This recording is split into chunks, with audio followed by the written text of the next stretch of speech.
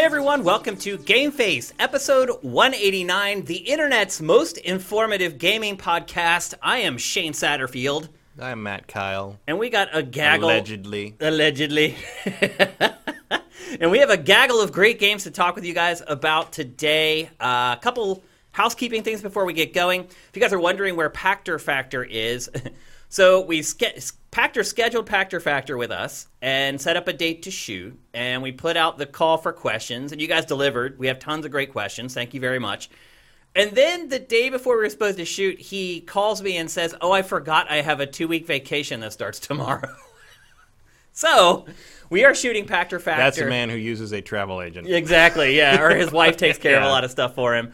So anyway, we are shooting Pactor this Friday, so expect an episode probably Friday night or Saturday. Sorry that there's been a bit of a gap between episodes, but not much we can do when the man is out of town. He's like overseas or something. We could like get an impersonator. Do not Michael Pactor, but an amazing simulation. It would be great if we could figure out like a Max Headroom type thing for Pac.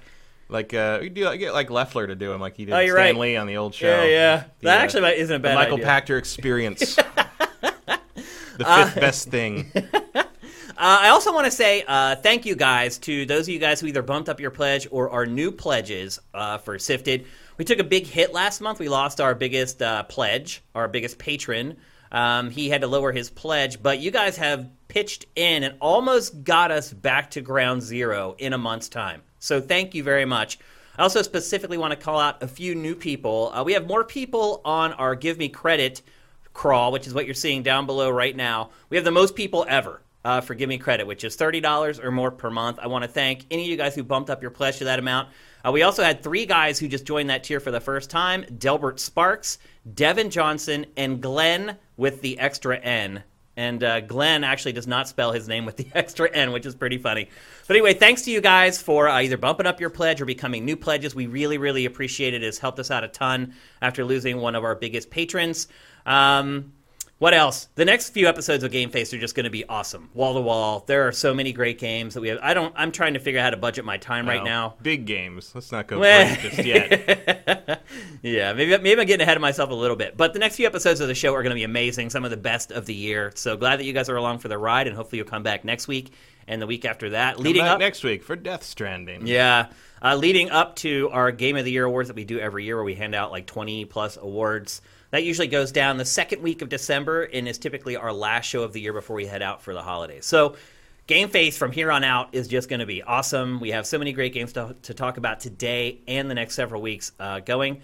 So let's just get straight to it. We're going to kick things off with BlizzCon 2019. We talked about it last week on the show, and we were kind of predicting what was going to happen based upon the information we had. And we pretty much nailed it. There were some leaks that helped us a little bit. Like we knew kind of that Overwatch 2 was going to be shown. Yeah, but we nailed what it was. We absolutely did. Yeah. So even if it took a couple days of people trying to get them to clarify. Yeah. So before we get to the games at BlizzCon, we're going to talk a little bit about the controversy around Blizzard and BlizzCon one last time. At least I think, unless Blizzard does something insane again. Yeah, I mean.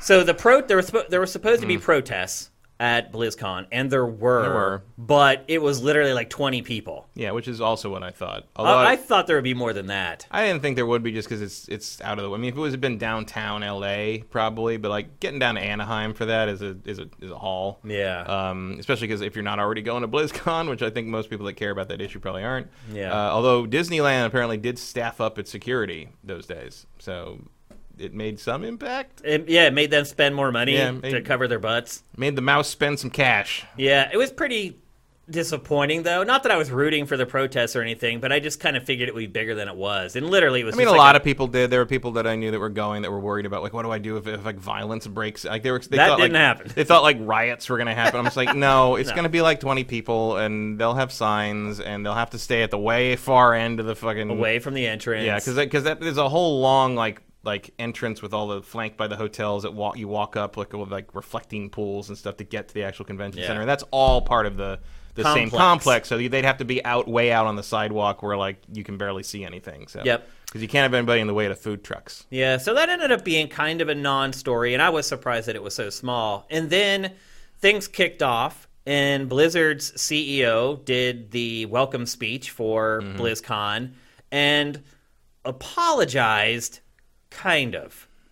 He basically apologized for Blizzard's response to what happened, but then refused to change Blizzard's ruling on the situation. And also didn't say what he was apologizing. If you didn't know this was a thing that happened, you would have been so confused. During this you'd have been like, what is he talking about? Yeah. It sounds real. It sounds like he did something bad. I mean, it wasn't an apology, really. It was just like, yeah, we didn't expect this was going to be the reaction, so we're sorry that we didn't think that was going to happen. Not that we are sorry that we did it, but sorry that, like, we're sorry. It was almost sorry that what we did got the reaction we didn't expect. Yeah, basically, it was almost we're sorry you feel that way. Yeah, that was kind of what it was. It was one of the worst corporate apologies I have ever seen in my entire life. It was terrible. It was very bad. And then here's something that I think a lot of people don't even realize it happened, and I only realized it because we do this show. I was doing research on what happened at BlizzCon, and I noticed that no matter what search term I used for BlizzCon,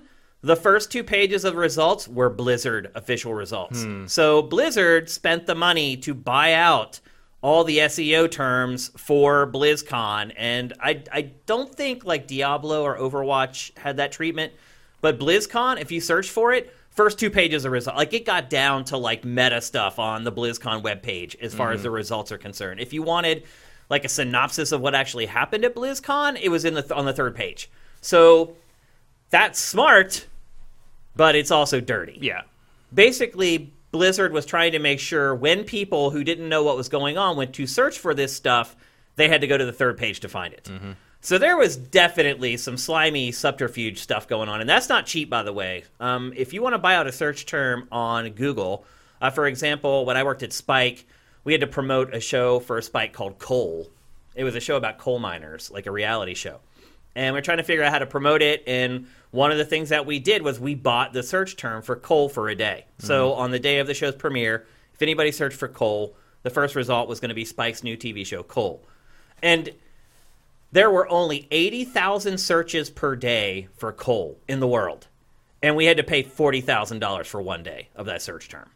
Think about that. So BlizzCon probably cost a lot more. A lot of money. So they spent a lot of money to try to kind of avoid spreading the virus, so to speak, based upon what had happened leading up to BlizzCon. And then, after the apology, non-apology, and the show kicked off, everybody just forgot about all that because Blizzard rolled out both Diablo 4 and Overwatch 2. Let's start first with Diablo 4. My first, and I hate to admit it, my first impressions of it are that it looks freaking awesome. Yeah.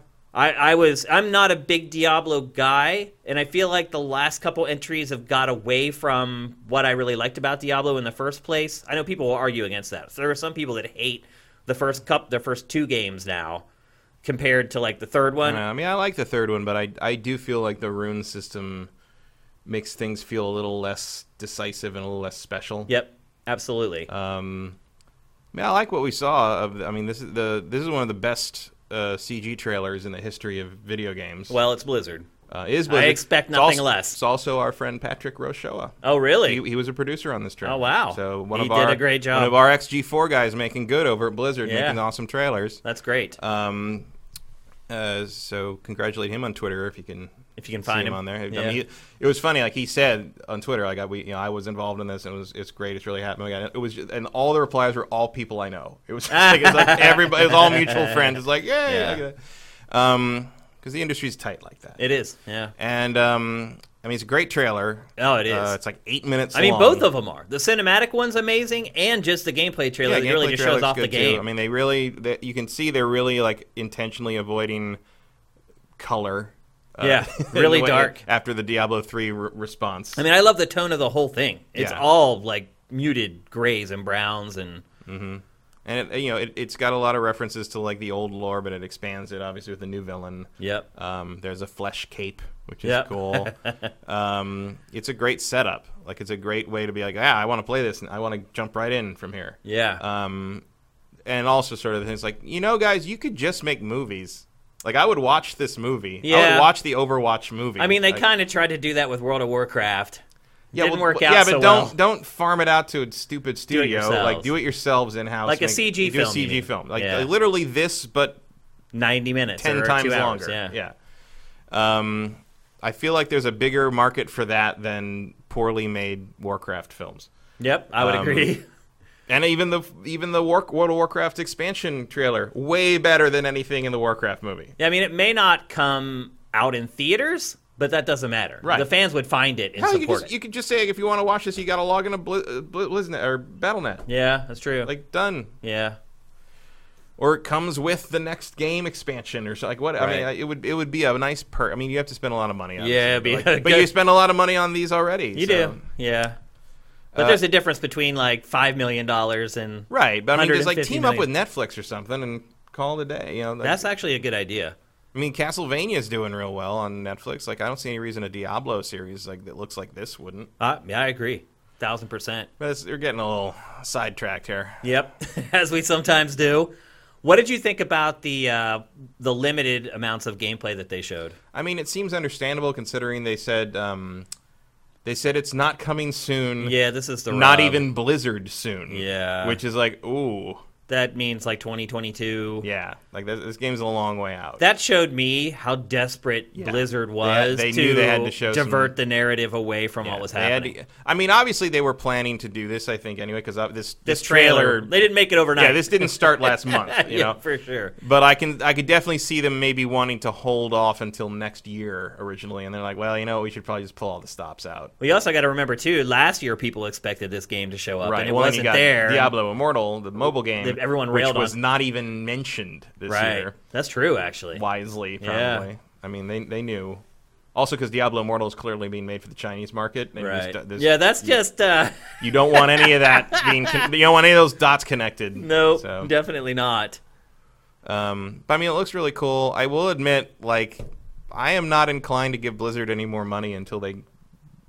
fix their stance on this Hong Kong thing, which, to be fair, by the time this game comes out, that whole situation may well be resolved one way or the other. Dust in the wind. Yeah, no one will even remember it. Maybe it won't matter what their stance is anymore because Hong Kong will be free or Hong Kong will be crushed into submission, and who knows. Yeah. But so the real world may take care of that for them by that point. But like right now, I'm not inclined to be very supportive of them. I wonder how many people feel like you do. I mean, based upon the small protest at BlizzCon, I'm guessing not that many. I mean, probably a fair amount. But I mean, one of the reasons I wouldn't protest there is because who gives a shit? Right. Like, it's not going to change anything. Yeah, they're not. Like, no one's not going to. I mean, they knew the protest was coming, and their CEO still didn't really apologize. No. So and there's still there's no media presence there beyond normal game media stuff, and like everybody who's paying attention to game media already knows what happened, and you're not spreading any awareness. I mean, you get more results holding up signs in the corner of Hollywood and Highland. Yeah.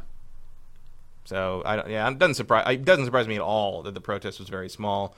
I don't think that comments on the seriousness or widespread opinion of the issue. I think it just comments on like who the hell wants to go down to Anaheim for nothing. Yeah. Especially because it was very hot that week. Yeah. I mean, I don't know if it was nothing though. I mean, wasn't it playable on the floor?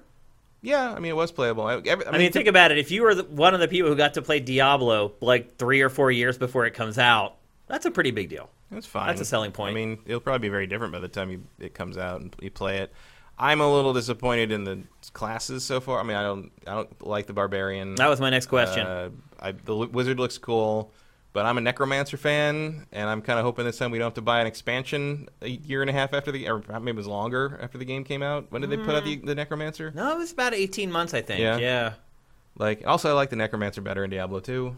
Because you can have like the whole army of skeletons, and with the rune system, it doesn't let you like stack stuff as much. Like you can either have these skeletons or you can have a golem or you can have. I didn't feel like you get to overwhelm the enemy the way you did in Diablo 2. It is interesting that we've reached a place with games. I was disappointed they did not mention the Diablo 2 remaster. Yeah, they kind of brushed that under the rug.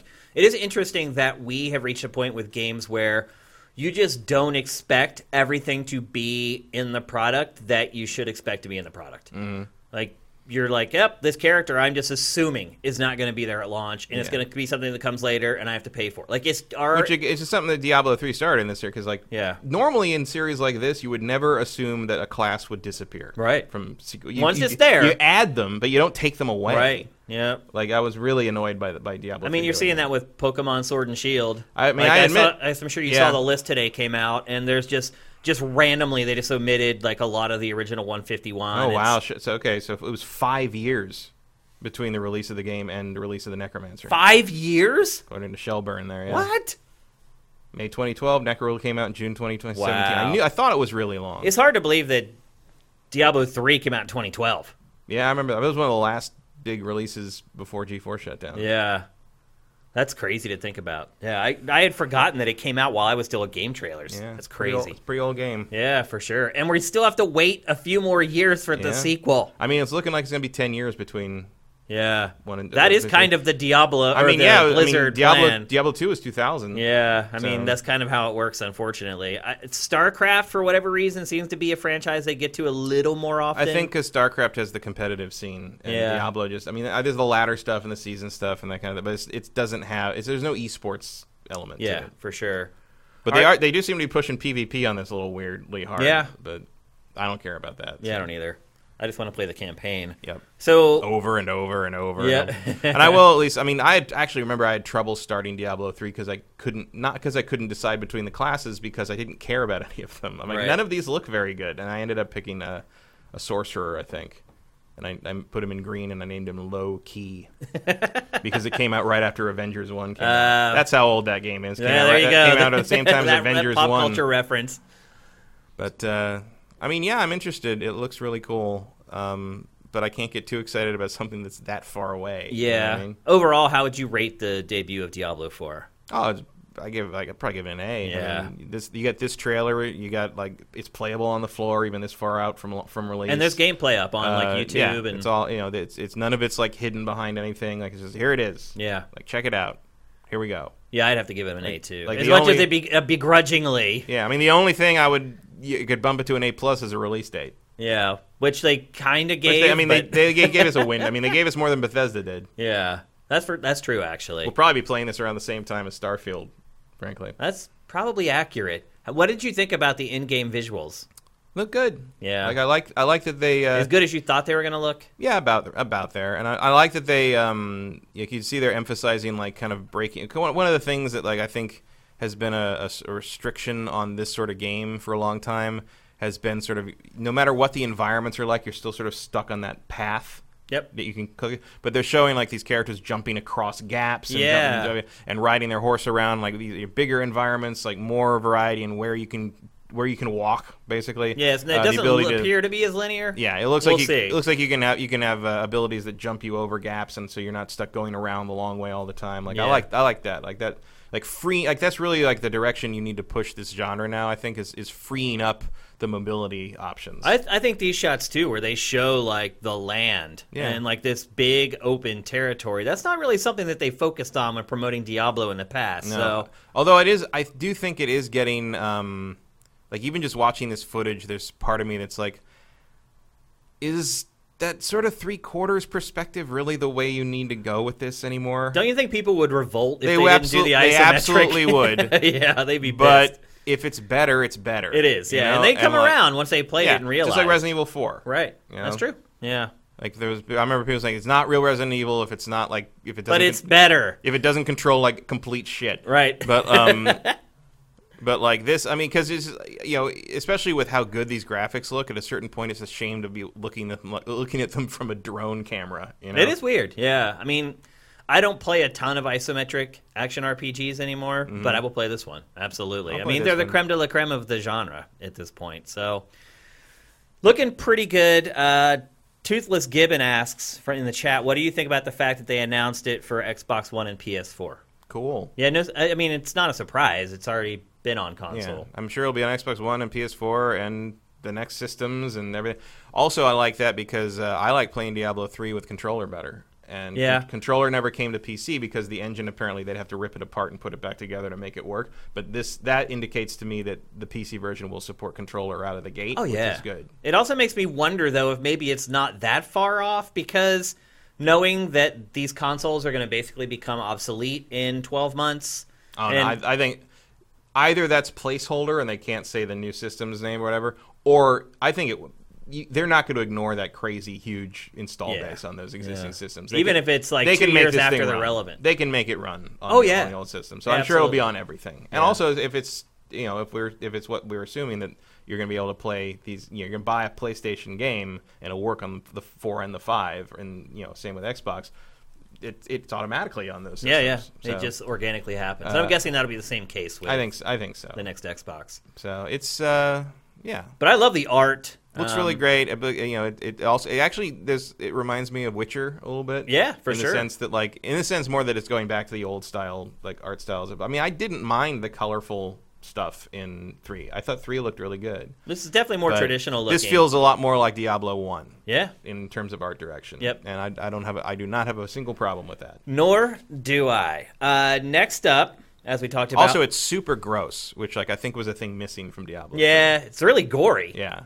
Yeah, the gore is so small. You have to almost use a magnifying glass. There's the sliminess, I know snakes aren't slimy, but that giant snake going through that one shot, you can the glistening on the scale, you can feel, what it would feel like to touch that thing. Yeah. I think it looks great. Really good. It's not coming out for a couple years. Yeah, so that'll be some good ray tracing. Yeah, imagine what this is going to look like on a top of the line rig cutting in edge, 2 years. It's sure going to be amazing.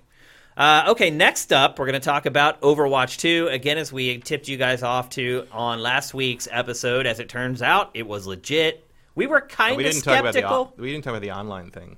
Oh, we didn't. Oh, that's right. Okay, let's rewind then. Because that's the one note on the script. That's a good point, actually. It was announced just today that Diablo 4, you will not be able to play it unless you're connected. And this has been a topic that has been debated for 5 years now, not just with Blizzard. And Diablo 3 had that too, but people assumed it was like a vestige of having that stupid auction house that they cut out. But apparently this is just how we're going to do it. Just the way it is. Why do you think that it's the way it is? I mean, presumably it's a anti-piracy, anti-cheat thing. That's just the easiest way to do it without sticking crazy DRM things in there. I mean, do I care? Not really, because I'm always online anyway. But I say that now, but then it's going to be one time when my internet's out and I want to play Diablo and it doesn't work. But and even 2 years from now, it's going to be even less of an issue. It's you're always online with these consoles and the PC anyway. And you're right. It's just going to become more prevalent as time goes on. Yeah, I mean, it's one of those things that you don't like it, but there's really no use fighting. If you don't like it, the battle's lost. Yeah, that's not. It's like paying for online on consoles. If you can only get 22 people to show up for democracy, no one's going to complain about the always online. It's just not going to happen. Okay, so now we've put the cap on Diablo 4, and let's move on to Overwatch 2. Most of the details we gave on last week's episode ended up being 100% right and correct. First of all, going back to sort of the controversy around Blizzard, I don't know if you saw or not, but an Overwatch coach tweeted in support of Hong Kong, was asked to delete the tweet. This was after all the stuff had happened earlier. How's the boot taste, Blizzard? Yeah. It's not great. It's really crazy, man. I don't know. I don't even know what to say about it anymore. It's corporate shit. It's tough because it's basically your job. You're placed in a position, and we're going to get to a very similar situation a little later on in the show, where you're put in a position between your morality and your vocation. And it's a tough decision. And I don't think there's any right decision when that happens. I can't begrudge somebody who has a wife, a mortgage, and 3 kids having to stay at a job that maybe he's not 100% supportive of how they handle things culturally. It's just a tough position to be put in. So, but yeah, an Overwatch esports coach had to delete a tweet at Blizzard's request, or at Activision Blizzard's request. That's great. But let's talk about the game Overwatch 2.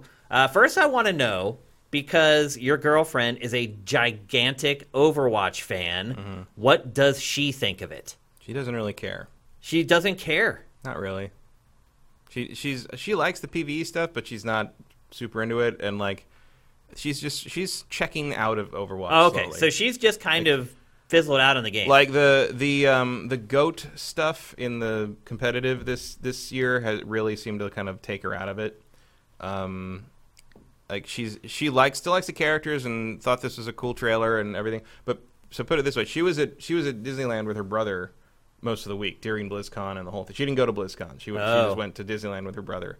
And when she came back, I'm like, so what'd you think about it? She's like, oh, I haven't watched it yet. Wow. So she didn't watch it until she got home, like days later. That's surprising. And she liked it. I mean, look, I liked it too. I don't even play this game. Great. Yeah. I didn't play this game, and like when they all got together, like, oh, is Overwatch back? And Winston's like, yeah, I think we are. I'm like, I got the feels. Got a little verklempt. I was like, so did I. Yeah, I got the feels. Because I don't even care. Like you. And do you know why? It's because the music is so manipulative and good. Like the music makes you feel what they want you to feel. This short really is amazing. It's really good. Like you're talking about like something that should be in theaters or what? Like yeah, absolutely. I mean, all these CG shorts for Overwatch are just incredible, and it's so crazy because the game up until now has done a terrible job of fleshing this stuff out. But and I think it still will.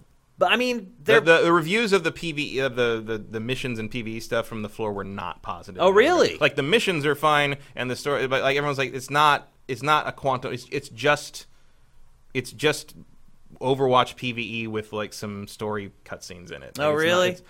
I think so. It's not like a campaign. I mean, there is, but there's a campaign in the way there was a campaign in like.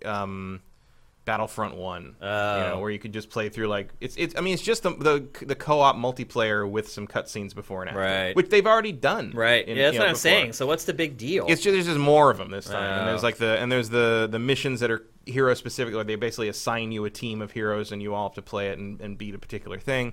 That's about it, and it's I'm sure it'll be fine, but it's like.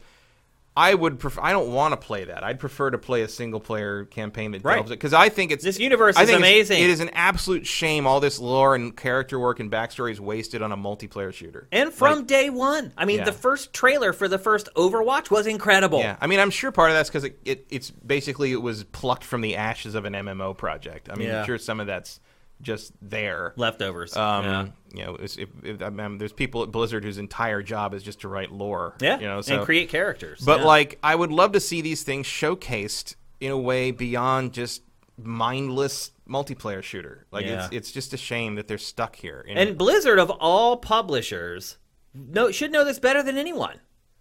Yeah. I mean, it is a master at telling stories in its games, and I think you're finally hitting the point because, like, for a long time, she and her friends were very.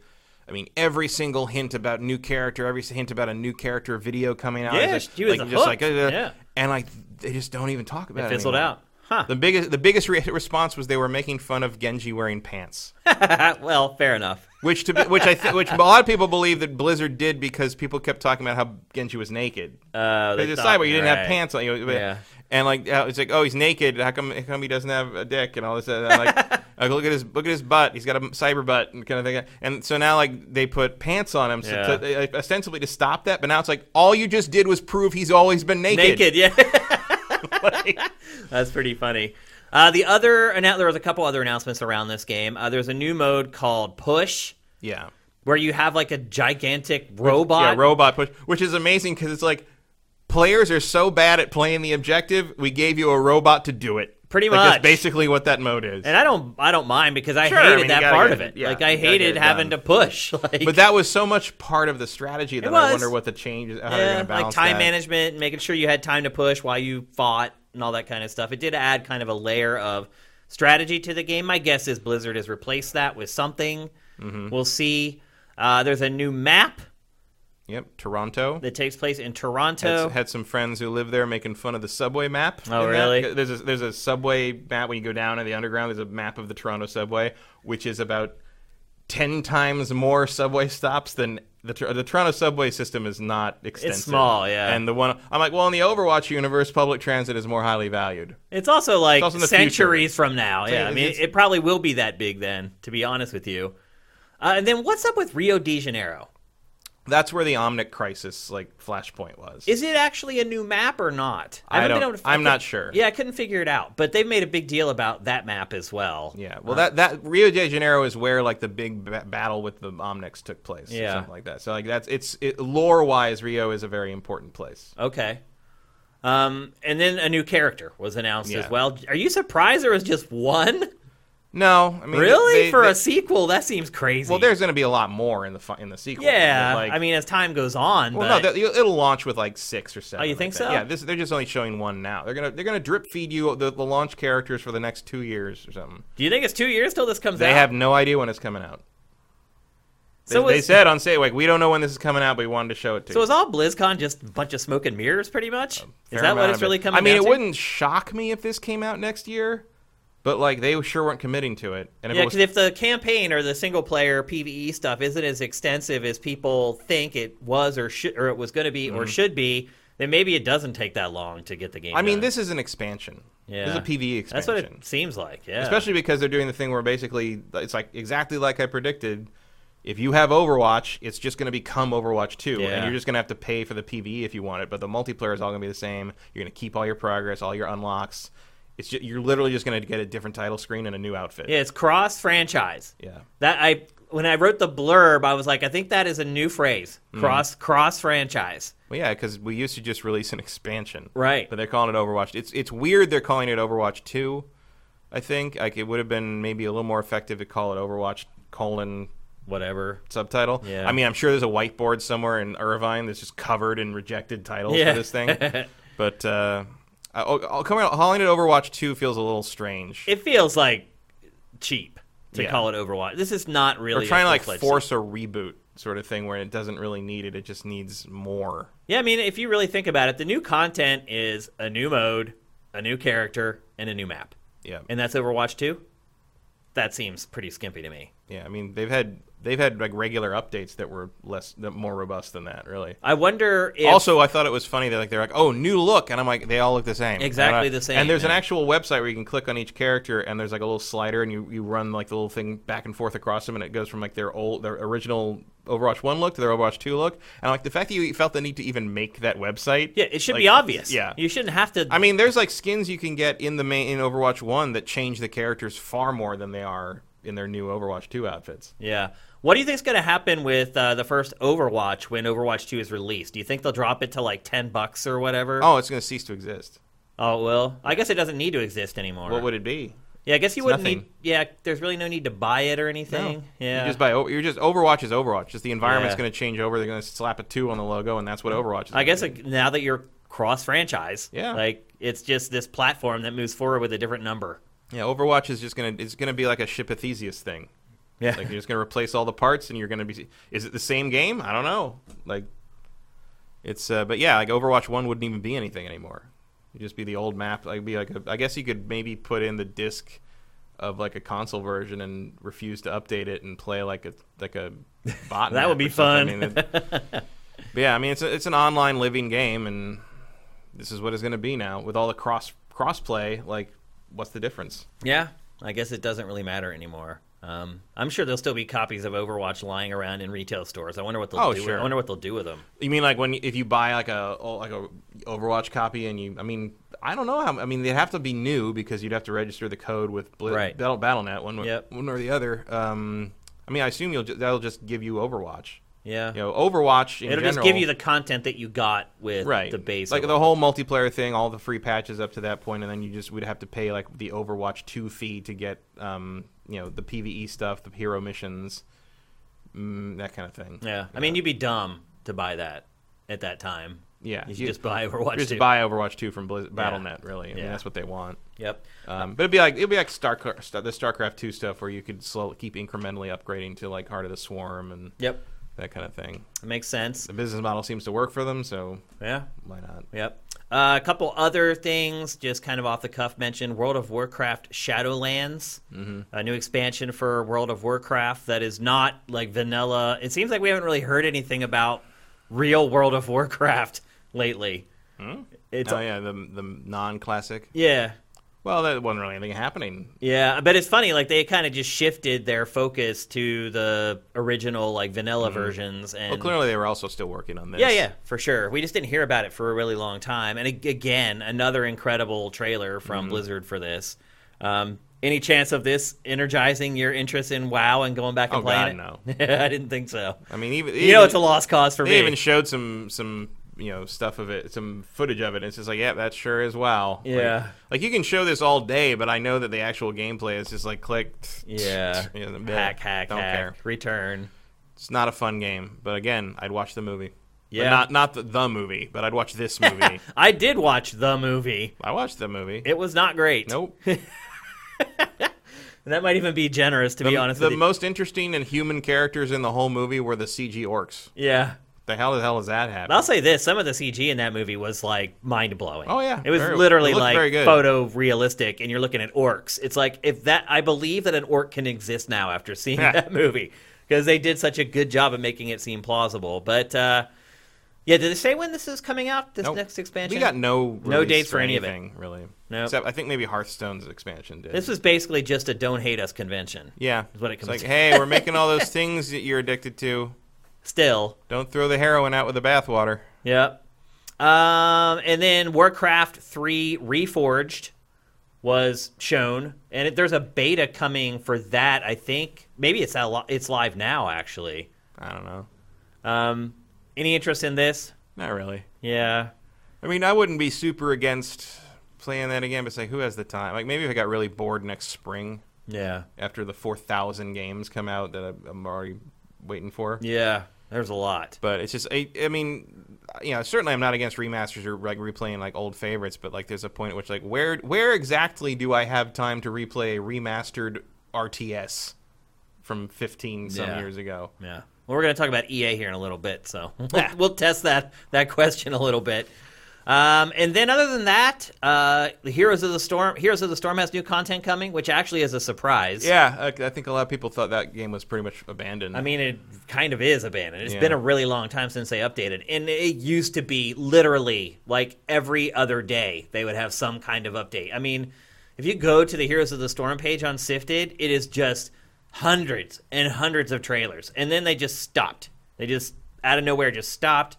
The game, obviously, they didn't take it down or anything, but they just stopped promoting it. They stopped supporting it with new content. And then at BlizzCon, it looks like they're throwing people a bone. So, looks like they're going to at least, I think it's not like a lot. It's not like a new battleground or anything like that. It's like some tweaks to some existing characters and then I think like 2 new ones or something. So it's not a lot. I still think that if you're an aspiring esports athlete and you're looking to get into a MOBA, I highly recommend staying away from Heroes of the Storm. Just go to League of Legends and be done with it. Because that game, no matter what... Conform. Seriously, though. I mean, it's going to stand the test of time. Yeah. So it's like if you want to be a pro football player, you learn how to play NFL football, not Canadian football. So I think that's what you should be targeting if you're an aspiring esports athlete. Because we all know tons of people like that. Oh, yeah. As in none. I know no aspiring esports athletes. Not even any of my nephews or cousins or anything. None of them are like that. No, nobody wants that life. Yeah, it doesn't look very glamorous. Although people, playing games for a living, everything always sounds better than... Yeah, but you're not playing games for a living. You're playing game for a living. Right, that's a good point. Yeah, that's a good point. I would want to do it. I can't play the same game for more than 2 weeks, really. Yeah. I get bored. Yeah. League of Legends is pretty much the only one that I do. So there you go. That's BlizzCon 2019. We just put a bow on it. But I think, I would sum it up as smoke and mirrors. That's the best way for me to sum up BlizzCon 2019.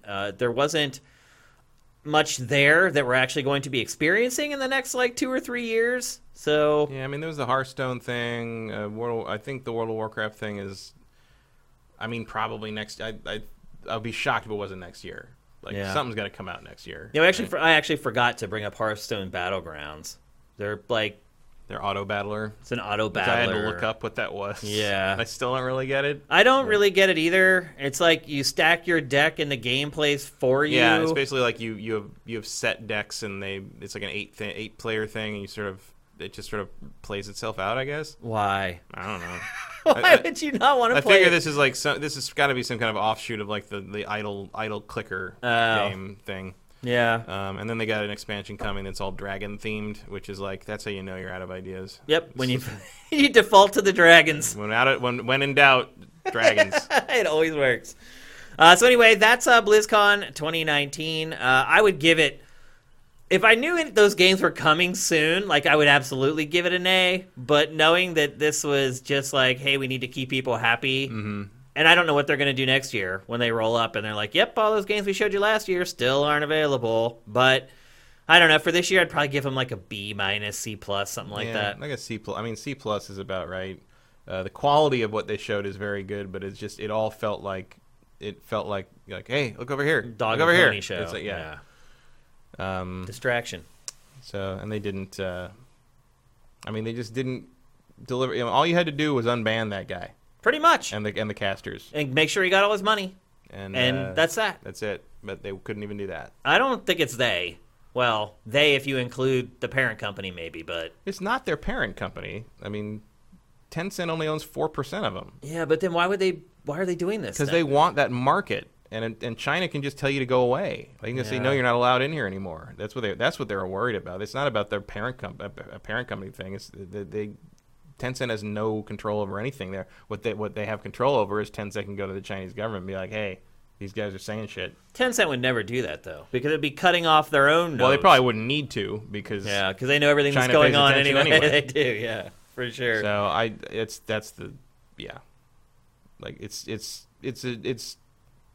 it's pathetic. The answer was very easy to just stop it and end it right now, and they couldn't do it. No, it's too much money on the line. It's crazy. That's the way it is, though.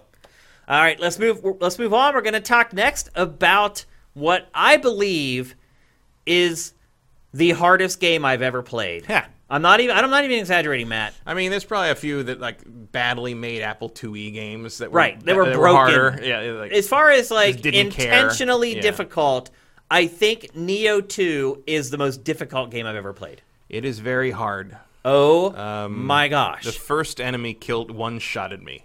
Yeah, like the amazing. A dude just wandering down the trail. Like, oh, here's this dude. I could get our first fight. Okay, and he like does this little charge move. Tackles me to the ground, stabs me 3 times, I'm dead. You're dead. I'm like, wow. Oh, yeah. That was fast. Oh, my gosh. Holy cow. This game is, like, impossible. Yeah, this is the opposite. Clearly, Team Ninja has decided, like, oh, everyone else is trying to make Dark Souls stuff more accessible.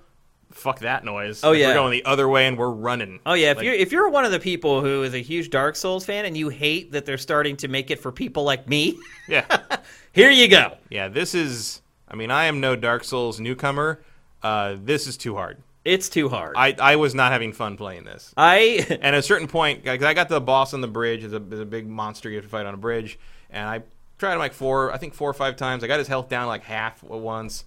But at a certain point, I was like, okay, I'm not having fun. I don't have the patience for this right now. And even if I get past this, I have to do it again when the game comes out. Yeah. So I'm just gonna stop. Yeah. Like I played like an hour of this, and I was like, you know what? That's enough.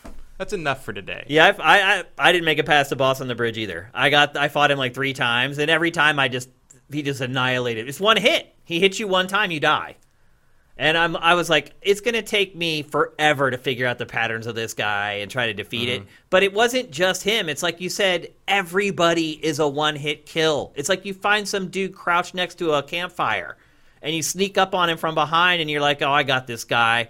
And you lay into him with a combo. He like takes it and then slashes you once and kills you. You have no guy. You have no idea who you're up against until they start killing you. Yeah. It's I mean, there's a lot of stuff to keep track of. Like, there's not just dodging and parrying. There's like and blocking. There's like this move does this, and this color around the enemy means you have to block it like this, and you get this other like burst move that can get you. The info's all there. It's all there, but it would take a long time to sort of like really make it all second nature, and it needs to be second nature, or you're not going to survive. You can't be thinking about it. I mean, the answer really is get good. Yeah, but like. I got shit. I got shit to do this week. Yeah, this week. Like also, the rest of the year. Also, I gotta say, as much as I appreciate kind of the mythology, like the Japanese mythology and folklore thing happening here, how cool all the monsters look and stuff, Sekiro really ruined me for sword play. Like, the fact that this is just normal, like, whacking a guy with a sword until the life bar goes away, like, really is not as interesting to me as it would have been before Sekiro came out. I mean, that is the closest analog is Sekiro. in the sense that they're both samurai, but like it's just Sekiro feels like such a tighter playing game to me because it's. I don't know if I would say that. They feel about the same as far as like the responsiveness. And I do not agree with that at all. Really? Like this game is so loose in comparison to how Sekiro worked. Like it took me forever to figure out just how long my damn sword was. I was continually swinging and missing guys because they were like half a foot further away than I thought they'd be in terms of where my sword was. Yeah. I ended up using the dual axes for whatever stupid reason. That might have been. I mean, I was using the sword and the Kusarigama, like one sword, standard sword plus like something with range, and I mean it worked, but like it was not. I don't know. As someone who's been through all the Dark Souls and most of those types of games, like, and most of Nioh 1, like I didn't have fun with any of this. It just felt like it was all out of my control. Well, the subject matter of this franchise, I don't like it. Like they're talking about like Nobunaga, and like it's like really like you're going back to like Romance of the Three Kingdoms for the lore for your Souls clone. That's not Romance of the Three Kingdoms. That's the feudal Japan. I thought Romance of the Three Kingdoms was all about him and Nobunaga is a Japanese warlord from feudal Japan. Romance of the Three Kingdoms is China. Oh, I thought it was all about him for some reason. No. It's just, I mean, the Warring States period is a similar kind of thing. Like it's like basically country fragments into tons of different little warlords, and Nobunaga more or less came out on top. That's what the Samurai Warriors games are about, whereas the Dynasty Warriors games are about the Romance of the Three Kingdoms. Right. Separated by about 1,000 years, I think, a little more. But I mean, there's a reason they crossed those franchises over with Warriors Orochis because they are very similar things. So yeah, this is basically the first game anyway was kind of a retelling of historical events infused very strongly with a lot of like mythology. Yeah. Which is kind of cool. Like I think this is some really interesting. Japanese mythical monsters, yokai, are fucking crazy. They are bizarre. And for those of you who don't know, you can transform into yokai in this franchise. Yeah, because you have these like little spirit creatures that kind of follow you around. Yeah, and kind of define the character's personalities. Yeah, like he's the boar. He's a big dude with all the armor, and he's even got sort of tusks on his helmet there. And then the other guy there, the little guy who's like laughing and is like the negotiator's the fox. Yeah, because he's the clever one. And here comes Aquaman. Yes. How did you feel about this? I mean, this is a real mythological figure. Yeah, but he looks just like the cinematic Aquaman. I mean, you don't think that they ripped him straight out of the movie? I didn't. Well, they'll see here in a second that he looks very similar. It didn't enter my head. Really? No. Well, no. That's the first thing I thought. I don't know. He looks like a long-haired Japanese man to me. He looks. What's that guy's name? Momoa. Jason Momoa. I mean, I don't know, man. I mean, maybe he looks a hell of a lot like. I feel like he'd have more tattoos, but that would make him a yakuza. I guess. Right. Also, Aquaman isn't part fish. This guy's got scales on him. Yeah, I mean, still. I mean, look at those. Obvious. I think it's obvious what they were doing. I guess. I mean, I don't know. Like, it's. I guess it could be Aquaman meets Shape of Water.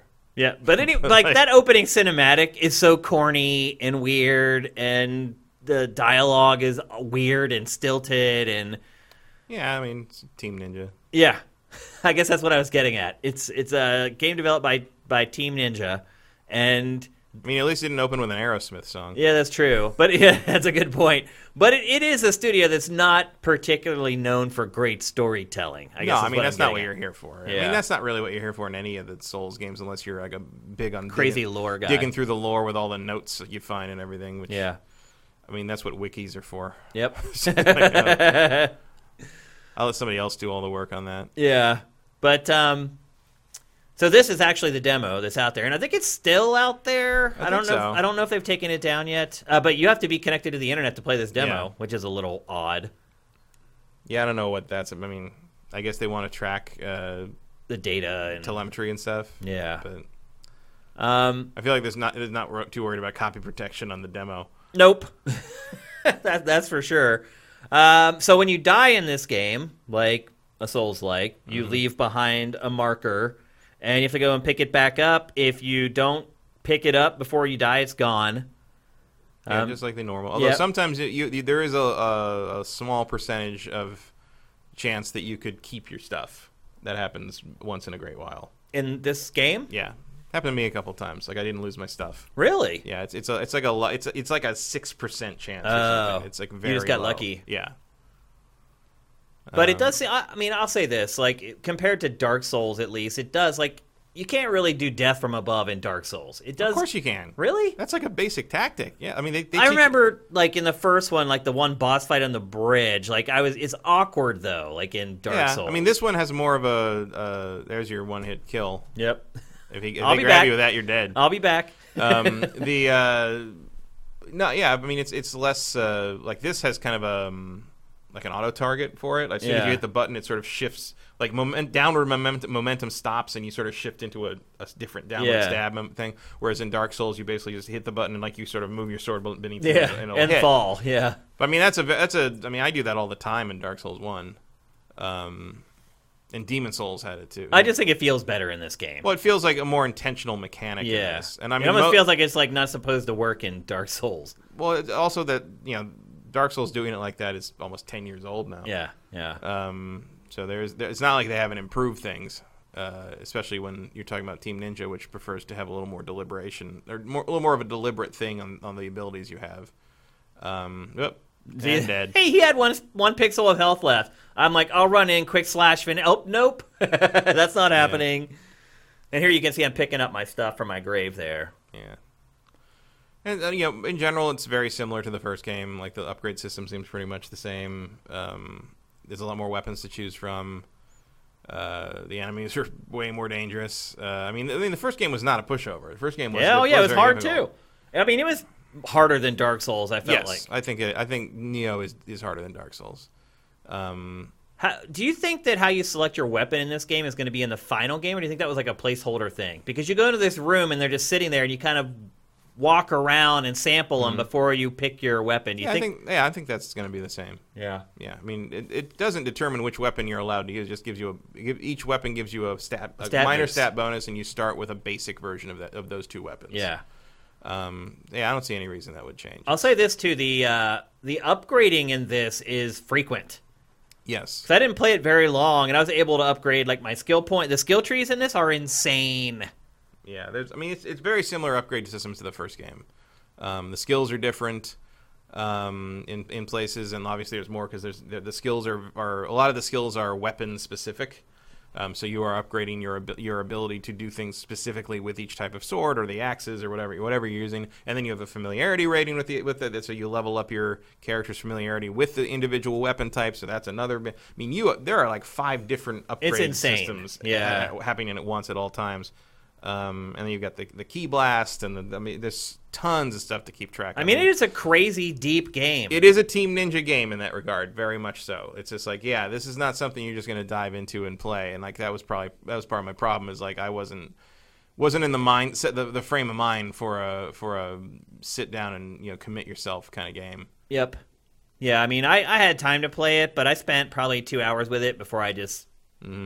Kind of lost interest. Like this is not going to be the game that gets me over the Souls. No, well, I mean, this is one of the least forgiving stamina bars in this subgenre. So. I'll say this though about it: the enemies also operate on the same system, because I was fighting some enemies and they basically got staggered. Yeah, they'll run out of without me hitting them. Like they ran out of stamina, and I was able to go in and like finish them off. So at least they're playing on an even field, and they have to deal with kind of the same restraints. Well, at least the humans are. Right. I don't know about the monsters. That's a good point. Yeah, but at least like the rank and file enemies that you take on, they can run out of stamina too and then become worthless. So at least they balance those enemies a little bit. But yeah, this is only for the hardcore, strictly for the hardcore. Yeah, if you need a game, if you like the Souls games and you're not afraid of the difficulty and you want a game that you can just play for like 3 months, yeah, pretty much. Here you are. I mean, these games are huge too, so it may actually be more than 3 months. Yeah, I felt hopeless playing the first one after a while. I was like, oh my gosh, I'm taking all this time to play this amount, and I know already how big it is, and it just became so disheartening that I just gave up ultimately. Yeah, there's a demoralizing aspect to the first one that I eventually did stop. And like, you're right. I mean, I hit a point where I finally beat that boss, and I got to the safe, I got to the shrine, and okay, now I got to do it again with whatever the next thing they're gonna make me do is. Yeah. And the fact that this game is just like, if you get one dodge wrong, you die. You're dead. You die. You got to do it all You make one again. mistake, you're dead. Yeah. Even Dark Souls gives you like a couple shots before it kills you. And you upgrade your health, or you'll get like there I upgraded eventually. my armor before I even finished. Like after a couple hours, and I could see the difference like right away. Yeah, but I just was a point where I'm like, I get it. It's a demo, but also it's a demo, and like if I'm gonna go through all this, I'm gonna do it in the final game where I get to keep my save. I don't know if this lets you transfer your save. Maybe it does. They didn't say actually whether I don't think it will though, because I don't think this is the beginning of the game. Like, it would be weird for that cutscene to be the start of the game, but it is Team Ninja. No, so. I thought that felt like the beginning. Of really? The game. Yeah. That seems really kind weird. Of media res. There's like no setup or any relation to the prize. They don't introduce the character like you. Well, here's the thing. You're just kind of standing in the background. Yeah. Well, here's the thing. I think if you are familiar with Japanese history, you already know who all those guys are. Like you're aware of what the situation is. Oh, okay. Like it'd be like we wouldn't feel the need to explain who Abraham Lincoln is in a Assassin's Creed game. Yeah, I guess that's true. Yeah, kind of limits its market maybe a little bit, but yeah. I mean, I'm not here for the story. I'm here for the fighting. Combat. Yeah, here for the fire and the evil and the killing. But wow, I was not ready for how hard this was going to be. I mean, Team Ninja. I think its engine also could probably use a little bit of a dust off. I still feel like it's slippery. It feels a little slippery to me. The fighting doesn't bother me. I just think the overall visual quality, their engine is starting to fall behind the big boys at this point. I think it looks okay. I like all the weird effects on things and the particle effects around the monsters, and like there's a lot of detail if you can like get anything to stand still long enough to look at. Right, it, right. Yeah. Like the monsters are very well made, very well done. But, the map, very much like Dark Souls, twisting paths that all can lead to the same place ultimately. And then when you try to run away from someone, you're like, wait, I don't know where I'm going anymore. I'm dead. You can't run away. They run after you. They run all the way after you, yeah. And they are just as fast as you. So once you engage, you're engaged. You can get away if you want to try to think about what you want to do and have them run after you while you hear their footprints in the satellite surround speakers. But as soon as you stop, they're right there, and you're going to have to fight them. So there's no reprieve in this game. It's really hard to sneak, too. The enemies seem to have really good hearing. It's just really hard. So if you're looking for a challenge, definitely follow this one on Sifted. They haven't put out a ton of media for it, but I have a feeling that bow is about to break, and we should be getting a lot more on this game in the coming days. Not a lot of people played this demo. You can just tell on YouTube like how many people had uploaded like gameplay of it, and there was like hardly none. But I do think it's still there. But if you're interested in playing it, you should literally like as soon as this show is over, go and download it because they even say when you boot it up, this is available for a limited time. So play it while you can. So not much time left. This is a PS4 exclusive. Are you surprised that this continues to be PS4 exclusive? I don't know. Like, I don't know why it would be, but Team Ninja doesn't really have a history of making PS4 exclusives. Not really. It's more akin with Xbox, if anything. The old one was, but, right? It's a very different company now. Oh yeah, Itagaki's absolutely. long gone, and it's not really the same thing anymore. Although the pedigree is clearly the company culture is similar because you can sort of see the pedigree in these games compared to the old. Well, it has samurai. Ends. But also just sort of the incredibly long and difficult, Japanese like ninja samurai based gameplay. Like they have a tone for sure.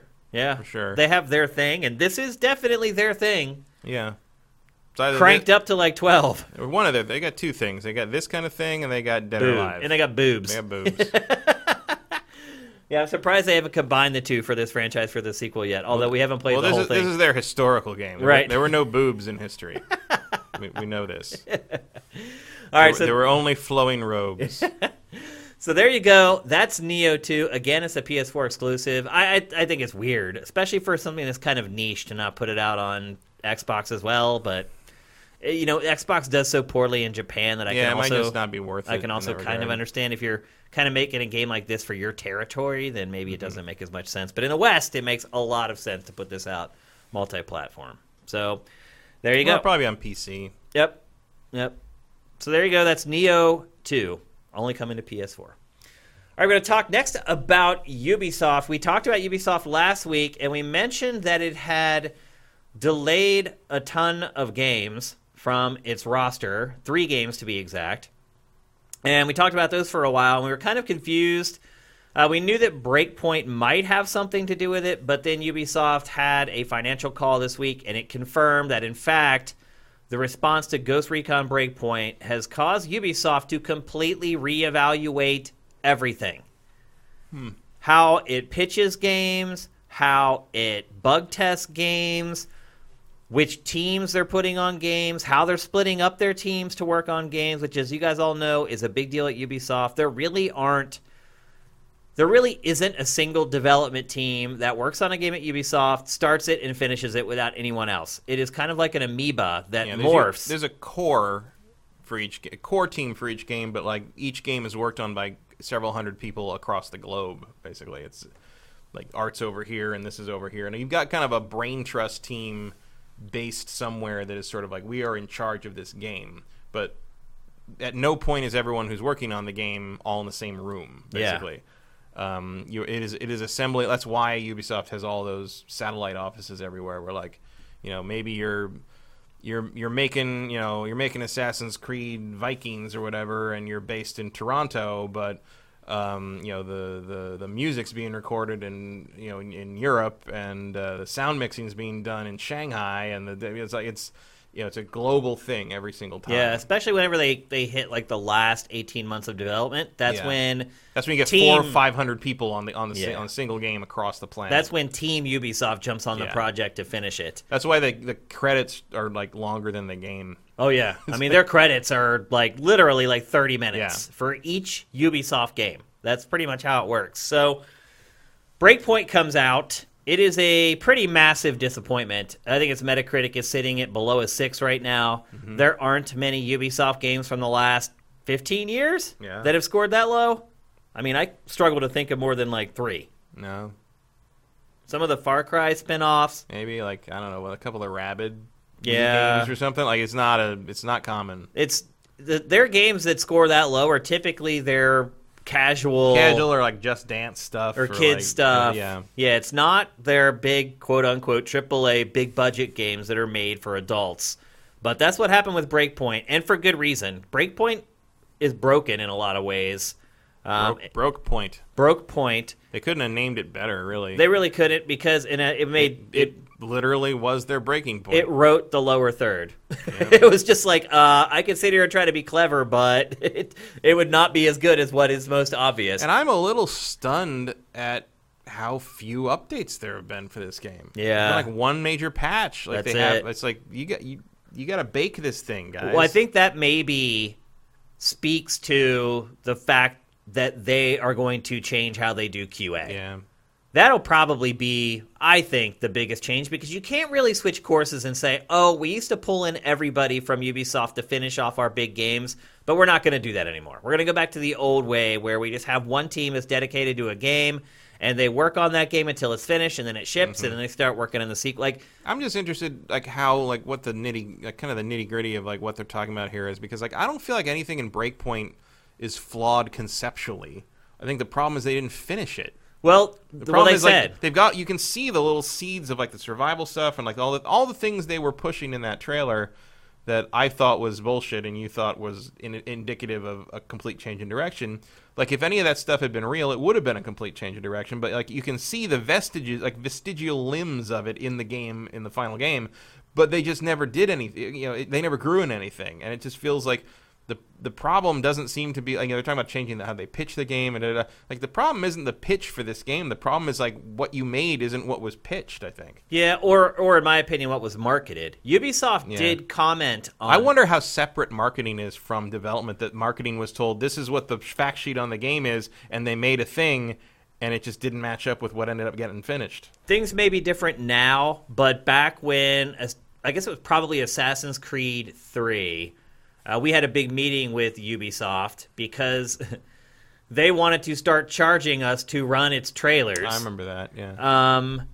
Because their trailers were doing like 5 or 6 million views on game trailers, and they were salty over it. And they literally like pitched to us like, hey, would you be interested in paying for our trailers and then getting to run them first? And I was like, how about we just stick to the whole thing where you give it to us first exclusively. It does 10 million views in 3 days, and then you give it to everybody else. And they're like, okay. Like, It's like, nice try. Don't mess up something that's working for both sides right now. But anyway, the reason I'm talking about that is because I realized that day that marketing at Ubisoft, or at least it was a part of development. Because we were supposed to meet with PR and the developers who were supposed to talk to us about their whole plan for Assassin's Creed 3, because we were supposed to come up with this elaborate plan to promote the game where we would do like 5 weeks of features on the game and then run some of that stuff on the TV show with Jeff. And so we came in to pitch like our ideas to knock down the exclusive for it. And that just flowed out of that conversation organically, where they're like, yeah, you guys need to start paying us for this stuff. And two, the fact that their marketing team was just a part of the development team. Like, they were there with the developers. I don't know if that's changed over time, but back then there was definitely synergy going on. I would venture to guess that has changed, because with Breakpoint, what the marketing team did is not what the game ended up becoming. And you can't blame that on the developers. You can't just like change your game's focus like overnight and shift gears. That's not how it works. So to me, it appeared like the marketing team was trying to find an angle. And this goes to what Ubisoft said about this. And what it said was, we can't keep making the same game with a different coat of paint. That was what Eve said during the call.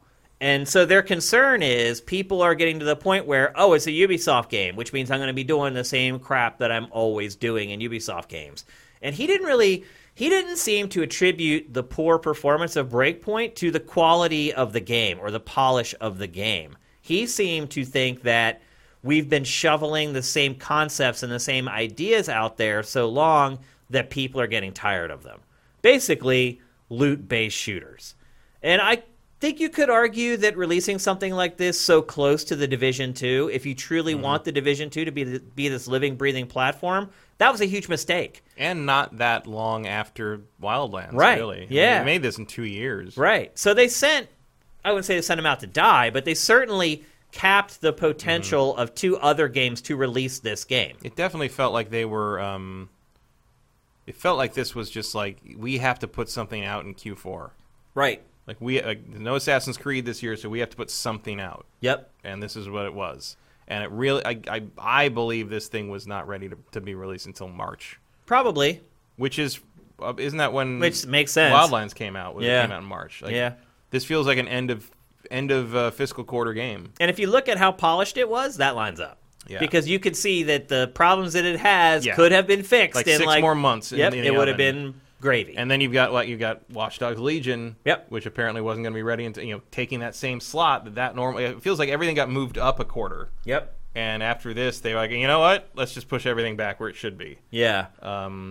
Which is, I mean, good for all those games that are going to improve because of it. But it's like, I know that's just sort of how corporate business works, but it's like weird that you have to have this happen to you publicly and financially to recognize that this was a bad idea. Well, I think both the irony and the problem with Watch Dogs Legion was that, one, Watch Dogs actually does have new concepts. It's not going to be this same old game. So that's the irony, is that Watch Dogs actually is different. It is kind of breaking out of that Ubisoft template. Which is, I think, why it's taking so long. In part, I mean, it's Watch Dogs Legion has definitely taken longer post Watch Dogs 2 than the average Ubisoft sequel should take. They can pump these things out real fast. Yep. And it's not even the same team that did 2, so you'd think they'd be like, okay, get this thing out in 2 years, hell or high water, here we go. But they've been working on it for like what? When did Watch Dogs 2 come out? Like 2016? Yeah, that sounds right. I mean, so we're going to be in 4 years. 4 years is a long time for a Ubisoft sequel. It is. I mean, even Assassin's Creed Origins. Assassin's Creed Origins was only 3 years after Syndicate. Yeah. But they pushed this back. So it's ironic because this actually is something different, but it's good that, because there are these new concepts, they're like, we can't have what happened with Breakpoint happen with this game. Right. It's too big. Because the other possibility there is you put this thing out before it's ready, and then the conclusion of Ubisoft is that, like, oh, well, new stuff doesn't sell, so we should just do the same thing over and over again. Yeah. So, I think they do have a slate of things that are breaking their own mold. Like with this, Beyond Good and Evil 2 looks like it's just out in completely crazy town. Out in outer space, Although I will say this, so Gods and Monsters, which is Ubisoft's the Zelda-ish Zelda-ish clone, which There you're it seeing is. right now. It was delayed drastically. It was supposed to come out early next year, and they delayed it to... Yeah, that was like January 26th or something. Yeah, and they delayed it to we don't have a date. And I think this is being built by the Assassin's Creed Odyssey team, by the way. That's the team that's the core team on this before everyone else jumps in to finish it. I think what happened was this was just basically Assassin's Creed reskinned. Yeah. And I think that... Because you can see it. You can see it. And I think what they're saying is, okay, this is what we need to get away from. Yeah, this has to be something else. It has to be different. And I think that game now probably is like a Gen 9 game. That's my guess. And I think they're probably going to do a pretty big rework. I don't think they're going to ditch it because the response to it was like amazing. Was too good, but I bet you're going to see instead because if you look at this, you can almost see that it's a reskinned Grease. Yep. And like with a different art style. I feel like if you go back to the drawing board a little bit here and you add dungeons, puzzles, and like you make it like you really lean in hard on the Zelda thing, as opposed to just sort of like doing a mod of Assassin's Creed Odyssey. So I have a feeling this will be the biggest casualty. Yeah, it wouldn't surprise me if we didn't see this till 2021. I have a feeling this might be the next game that we're talking about. Like, is it ever coming out? Maybe. Like, we've kind of moved, like, Beyond Good and Evil is that now. Eventually that's going to come out, and I think this still won't have come out, and we'll be like, what's going on? So, is this smart, what Ubisoft is doing? I mean, it would have been smarter to not be in this position. Well, let's tackle anyway, that from two perspectives. Like, let's tackle it from Ubisoft's financial perspective, and then from the perspective of the player. Yeah, I mean, I think it's smart from both perspectives because you're going to get better. Theoretically, you're going to get better game in the hands of the player, and you can only ride that sort of wave they were on so long before it crashes. Yeah. And I think as bad as Breakpoint's performance was, I don't think you're seeing the absolute worst case scenario that could have resulted. So it's better financially that they recognize this now as opposed to like 3 more games like when that it's in. Too late. Yeah. And then like you're already in like crazy in the red. And I mean, yeah, you're gonna have to absorb a pretty rough Q1 next year. They have a rough year this year. Yeah, but like Q1, I don't think they have a major release. No. Because they have to move Watch Dogs out. No, they're making all their money on like Rainbow Six Siege right now. But you basically just have to bite that bullet and eat the loss and say, in your financial reports in March, you just assure the shareholders that like this next 12 months, it's a course correction, but we got new systems coming out. The revenue for this fall is going to be crazy.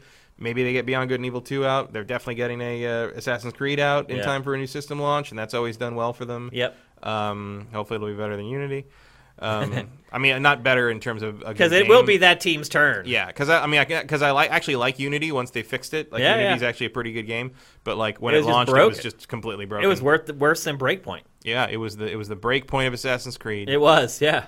And it really was because like, and now we're seeing the break point of. There's like more company-wide similar response to the response they had to Unity for the Assassin's Creed franchise. The Assassin's Creed franchise after that was like, all right, we're going to finish the Victorian London one we're doing, but then we got to come up with something else. Yep. And they did, and it worked, and it's great.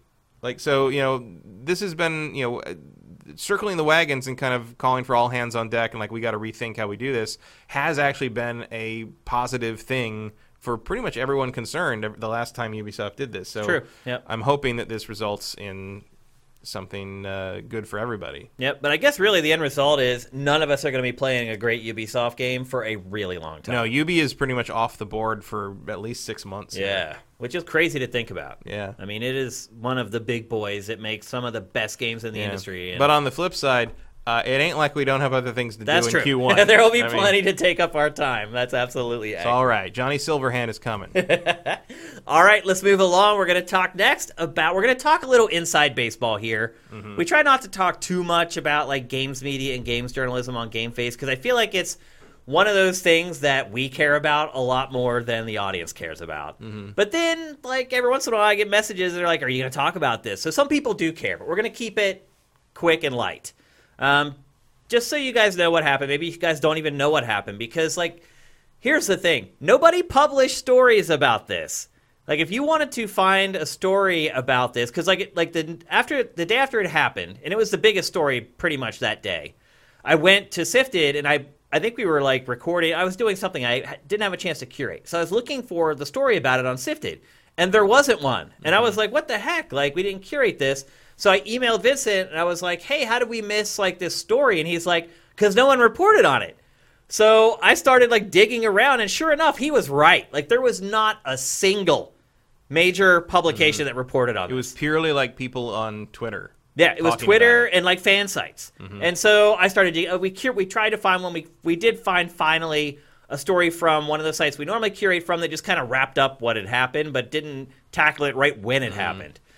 So anyway, if you guys don't know what happened, and it's not surprising because it wasn't really that reported, Kotaku last week went on Twitter and basically said that they were given a mandate by their parent company to only discuss games, and that had happened at Deadspin like a couple days before.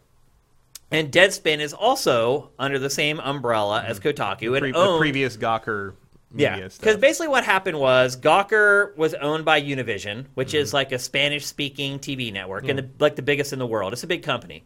But I've done some stuff for them. Yeah, but they decided that they didn't want to have that type of content because it wasn't in their wheelhouse. They're like, these companies are doing okay, but we don't really get that business. So also the Hulk Hogan lawsuit didn't help. Didn't help either. So yeah, he ended up getting what, $80 million or something. Like that. I mean, it was the end of Gawker itself. Pretty much. But the satellite outlets that were under Gawker Media got sold off. Yep.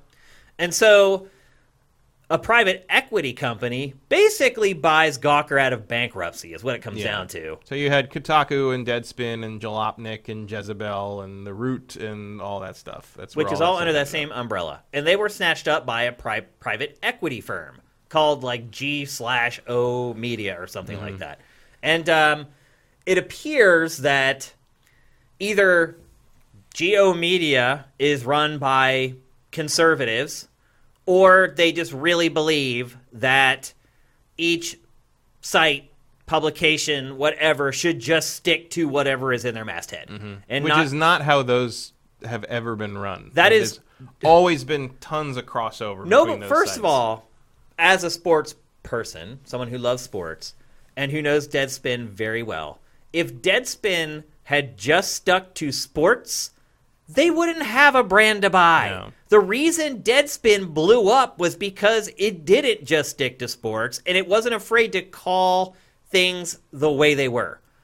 And they do talk about some cultural stuff, and if you follow like Deadspin's Twitter, yeah. Like if you're a big fan of Trump, you're probably not going to be happy if you follow Deadspin's Twitter. That's fair. I mean, they do stray outside of sports. But when they do cover sports, at least when they launched, they did it unlike anybody else. They brought culture and the people of sports into their coverage. And it was great. People loved it. It exploded. It became huge. And they got the new management. The new management was not happy with what was happening on their Twitter feed, what was happening in some of their articles, because they were mentioning cultural stuff like they always had. You should know that before you buy it, you think? If you're that private equity company. Why are you buying it if you don't like that? They didn't change when you bought them. They were doing this same thing. That's how they built their business doing this. So, long story short, actually it's still a long story long, everybody left Deadspin. So first the editor-in-chief stepped down and was like, no, you're telling me how to run my editorial, I'm not going to do that. And he resigned or was fired or whatever, and then the whole staff quit. I'm not exaggerating. It wasn't like the whole staff. Deadspin has no editors. In fact, you had an anecdote when you came in.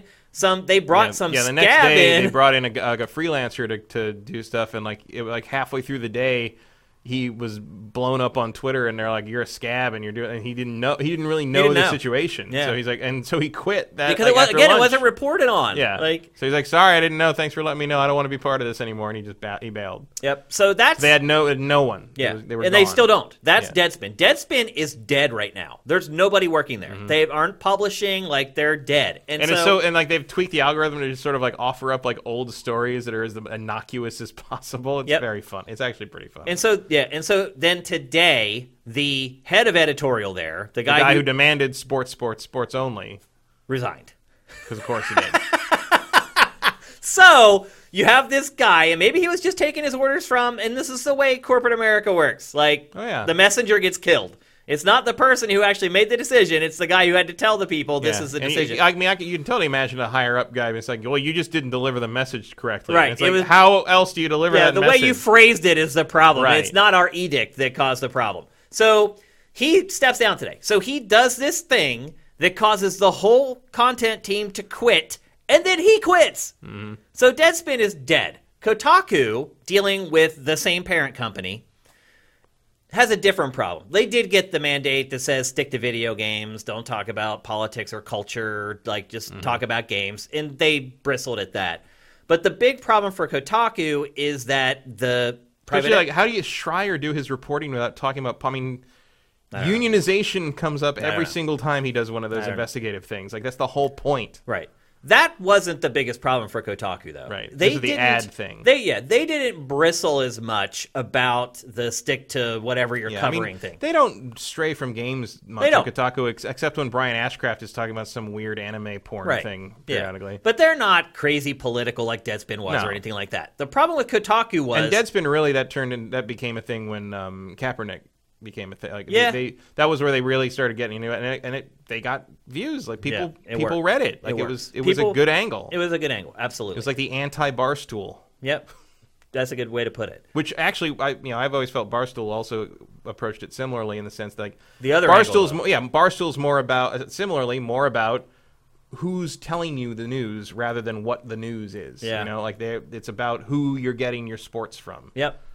And I would say that Barstool represents sort of the other side of the spectrum as well. Yeah, for sure. But Kotaku's problem... I learned things reading Deadspin. I didn't learn much reading Barstool. No.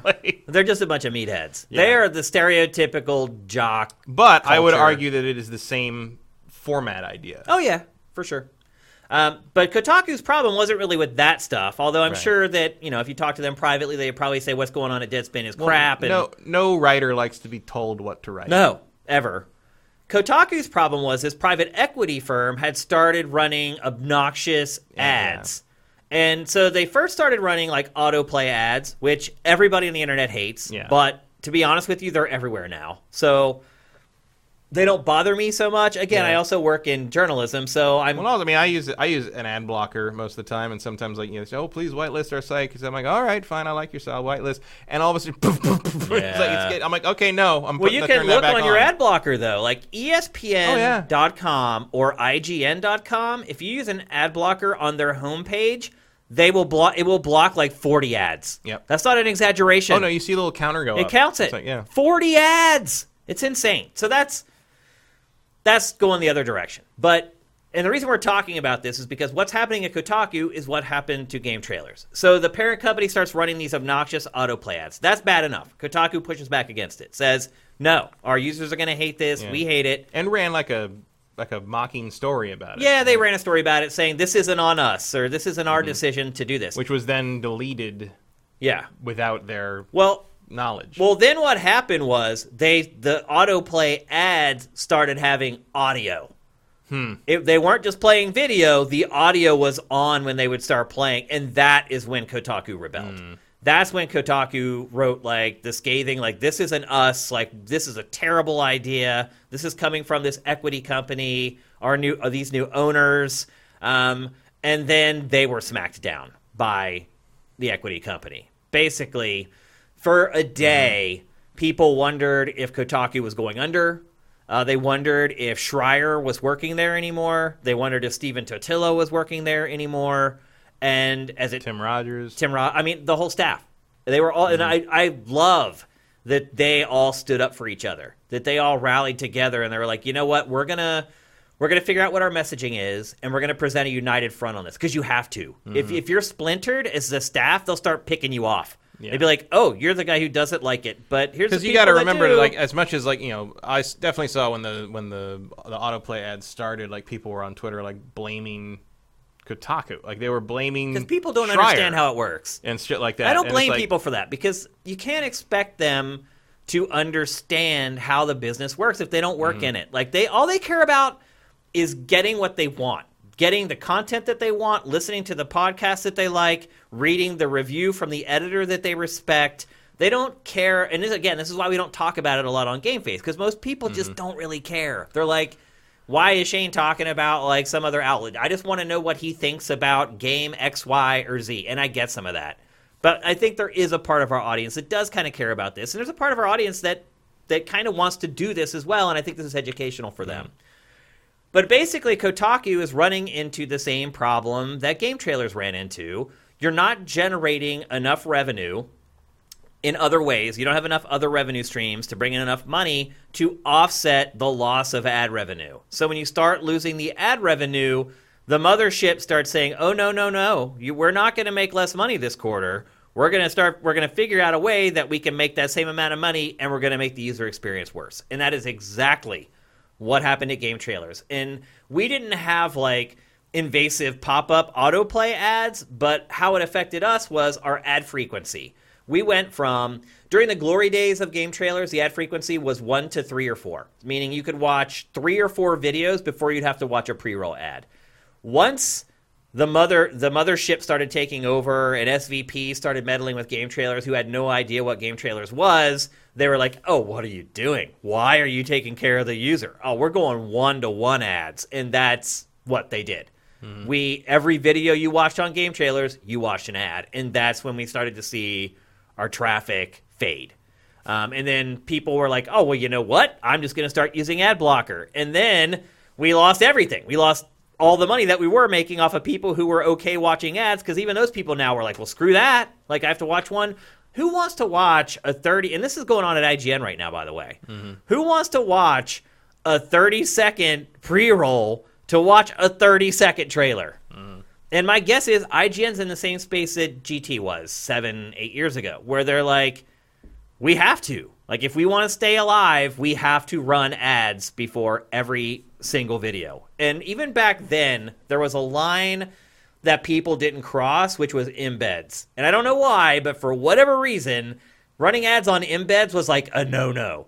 Like, if somebody embedded your video and they watched it on some other page and an ad would run, like, they would come all the way to us and be like, you're running ads in your embedded videos. It's like, yeah, that's still our video, bro. Like, we still need to generate revenue off of our work. And it took a while before people got over that. Like, now, nobody cares if people run ads in embedded videos. Back then, it was a huge thing.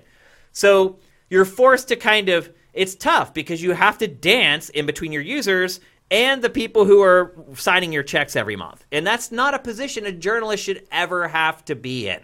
So as someone who's been in the situation that Kotaku's in right now, like, there's no easy answer to it, because I can tell them, at least based on my experience, the mothership is not going to stop shoving those ads at you. Like, until you can come up with a way to generate revenue to offset that. So if you come up with an idea and you're like, hey, I have an idea that's going to generate X amount of dollars every quarter that can offset the ad revenue you're going to lose if you only run an ad 1 out of every 3 videos or whatever, or you only maybe run one of those pop-up ads when somebody comes to the site the first time in the day and not every time they come back. Like, until you can find an offset for that, they're never going to relent. So that would be my suggestion to Kotaku, the content team, is you guys need to come up with a way to generate revenue to offset the revenue that they're going to lose with the ads if they stop running them as frequently as they do. But otherwise, it's a lose-lose. There's no way out of it. You have to find a way to replace that money, or they're never going to relent, and they're never going to change their minds. So what was your take on this whole thing? Do you have one? Not really. I mean, I think the Deadspin guys probably did the right thing, which is nice to be able to do if you have the luxury of not starving to death, right, by having to quit. It's easy to do if you're a management and you make a big salary and you socked away. A lot of those guys are probably younger and don't have quite as many mortgages and children and everything. But yeah, I mean, I don't see the solution, especially from the Kotaku side of things. Like how do you make more revenue? I don't know. You start a Patreon. Who's gonna join a Patreon? I'll be honest with you. I have like 20 ideas of how Kotaku could make more money. I'm not going to share them, but I have like 20 ideas for them to make more money. They can do it very easily, actually. And I mean, I also just don't think there's any solution will placate the people that own them now, because they are. I mean, I do believe that they are trying to silence the political talk because the people that write for them do not agree with the people who own them now in terms of political spectrum. And they're saying it's because they want to adjust and solidify the format, but really they want to stop left-wing speech. Pretty much. And because Deadspin was pretty open about their political views on that. For sure. Which, again, one of the reasons I like them. But here's the other thing about doing Kotaku, that, though. I don't know. Kotaku is interesting because, like, Kotaku's writers, I feel, would have the easiest time finding somewhere to land. Oh, yeah. Because Schreier's huge reputation. Schreier would be hired before he walked out the door. Yeah, Totillo, huge reputation. Tim Rogers, one of the best video guys on games right now. I mean, and I didn't even like his text writing back in the day, but the man, he has come into himself brilliantly. Like, every one of his like long form crazy 40-minute reviews is entertaining from start to finish. Yeah. Any outlet would be lucky to have him. So like those guys, I think have leverage in the sense, not that the executives would recognize their talent in that regard, but they have leverage in the sense that they know they would land on their feet if they had to walk away. Yeah. Although that's not easy anymore, man. That's not a given. There aren't any jobs in our industry. No, but I think people would make room for them. At least those three guys. I don't know. I think they would. Schreier for sure. He would have a job before his foot stepped outside of Gawker's Totillo doors. could do anything. He wouldn't even need to stay in journalism. Sure. If he didn't want to, really. And Rogers could start his own YouTube channel if he wanted, but I don't think he's interested in that kind of thing. But if you ran like a video channel, I mean, Polygon should pick him up and team him up with Brian David Gilbert. That might work. I mean, most of the sites now are really just concerned about how many followers you have. I mean, that's what they're hiring. They're looking at your social media, and they're like, how many followers do you have? And that, I believe, has become like one of the most important requirements to hire people in 2019. Mm-hmm. How much, when you retweet something, how many people are going to see it? Yep. Like, the follower count is probably more important than the CV at this point. Yep. Oh, yeah. Oh, yeah. And it's cheaper because you can hire these people. They're 19, 20 years old. You can hire them for 40, 50 grand. They don't have a big resume where they're going to demand a decent salary. It's just kind of the way things are going. So it's no given that if you leave an outlet in 2019, a traditional like journalism-based outlet versus like an influencer type thing, there's no guarantee you're going to get another job in the industry. There's really not. You better hope you've really buddied up with somebody else at another publication. Like literally like your best friend is at another publication. Because otherwise, good luck. So yeah, the answer is Kotaku, and I get why they rebelled and they bristled and they pushed back on it. I would have done the same exact thing, but we have done the same thing. We have done the same thing, but in less desperate times. Yeah. The answer is finding a solution, and the solution is finding a way to generate more money. It's not a traffic problem. Look, if you cannot stay alive monetizing Kotaku's traffic, there's something wrong. Yeah. I mean, something majorly wrong. If you're getting that many eyeballs to your webpage every day, there's no reason that your parent company should be in a position where it feels like it has to run god-awful ads to stay afloat. So I would just say, brainstorm and start thinking of ways. I mean, how likely do you think it is that they were actually fine revenue-wise, but the new owners looked at this traffic and were like, oh, if we throw this obnoxious shit on here, we can make even more? The problem is that, so at GT, and I guess I probably should be sharing this, but I'm going to anyway. Our profit margin was 30%. So the budget that was given to us to run game trailers for the year, ultimately when it was all said and done, we generated an extra 30% of our budget as profit. That was a joke to Viacom. Like, literally, like, pocket lint. And so they looked at it like, you're making a profit, which most of our competitors weren't at that time even close to making a profit. Most of them were losing money hand over fist. We sure weren't. Yeah, everybody was, though. I mean, the fact that we were a video game publication with a 30% profit margin, completely unheard of. They didn't care, though. Because we were game trailers at Viacom. They own, like, 10 TV networks, Paramount Pictures, like it's a joke to them for a company like us to make $4 or $5 million in profit in a year. They're just like, that doesn't, like, why do you guys have a whole floor of a building?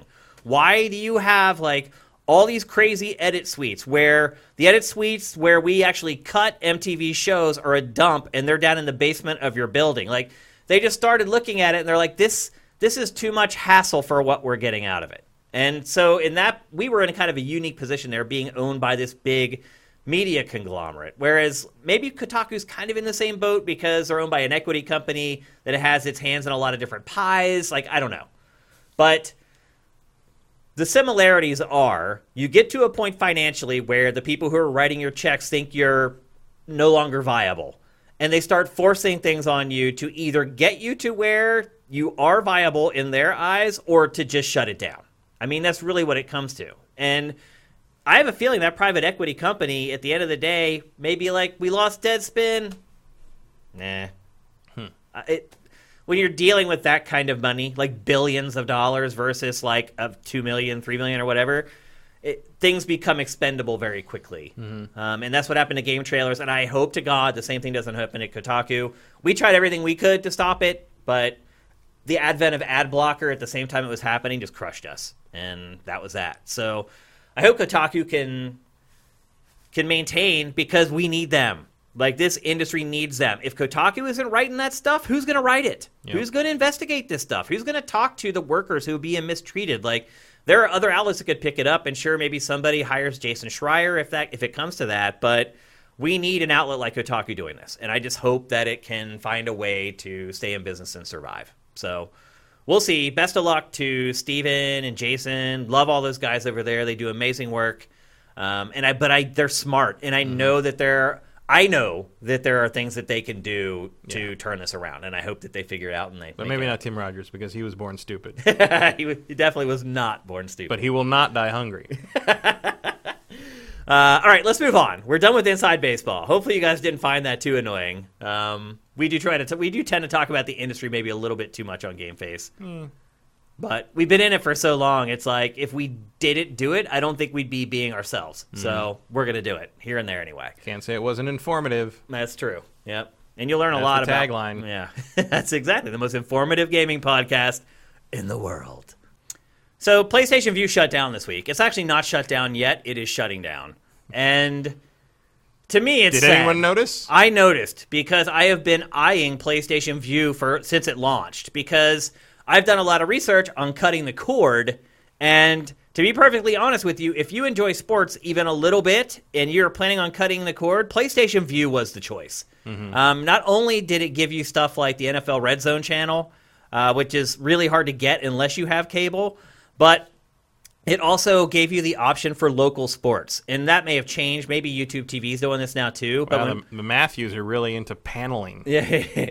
But when PlayStation Vue launched, it was the only cut-the-cord service that also gave you your local sports and news channels. Mm-hmm. And so it was a big deal. And I'm guessing now probably all of them do it. But when Vue did it, it was a big deal. But to me, the break point for Vue was that it had NFL Red Zone channel, and no other service had it. And after, 2 years now? It's closing. I think it's even longer than that. Has it been 2 years for Vue? More than 2 years for Vue? I think it was.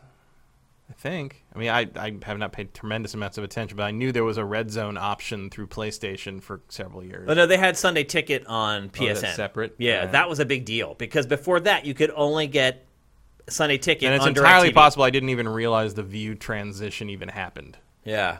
Well, Vue didn't have Sunday Ticket. So Sunday Ticket and Red Zone are different. Sunday Ticket is where you can watch any game from beginning to end. You get every NFL game, and you can watch the whole thing. And you get this other channel where there's like 8 windows, and you can like move the cursor around, and it changes the audio to whatever game. That's Sunday Ticket. Red Zone is just a channel that just goes basically for 7 hours straight. You never see a commercial, and it just cuts between all the games. So they have a director there, a producer there. It's like, oh, they're getting ready to score in the Steelers game, and they'll March cut 2015. 2015. So it's been 4 and a half years. 4+ years. That's way longer than I thought. So anyway, Vue was what I was going to choose, and now it is shuttering. 1, why do you think that is? And 2, do you think it was the right move by PlayStation to lose that business? Well, I assume it's because no one's using it.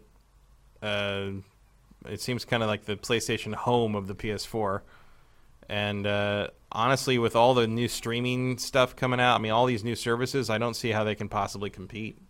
Like, it's such a third stringer in that kind of like streaming cut the cord situation. Like, I don't know why you'd even bother. Okay, what 2 services do you think were better than Vue? I'm not saying they're better. I'm just saying they have more traction. Like it doesn't, better doesn't mean more popular. Oh, I know. I'm well aware. But people are going to look at this and be like, I'm just going to keep Hulu and get Disney Plus and call it a day. Also, like, you're hitting a point where people are, you're subscribed to so many different streaming services that you're paying more than you were for cable. No, I get that. And so View was like, if you got a decent package, it was $60 a month. That same package for me on DirecTV would cost about $120 a month. So it's still half priced. You would lose a couple channels, but they're honestly like the channels that nobody watches. Yeah. Well, and also, like, I think the ability to watch live television is no one cares unless you're a sports fan. Yeah. And no, you're right. That's all that matters anymore. Like, I don't know what sports fans do other than this. I assume there are other options, or they just get DirecTV or whatever. Yeah. Most hardcore sports fans have not cut the cord. I haven't cut the cord. I'm not a sports fan. And you're not even like a big sports guy. I just don't. I like having live television on call. I watch like some deep cut expanded cable because that is where I worked for a long time, and I like that. I like that stuff.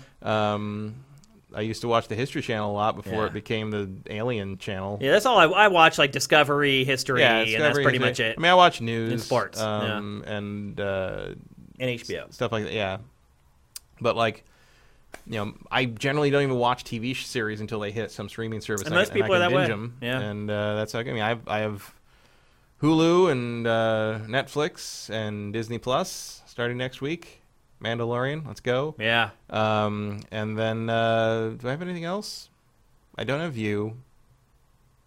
I think that's it. You don't have YouTube TV or Hulu or... No. Yeah. I almost subscribed to YouTube TV to watch Mindfield, but then the guy who makes Mindfield made it free to everyone like a month ago. So I'm like, I don't need to do that.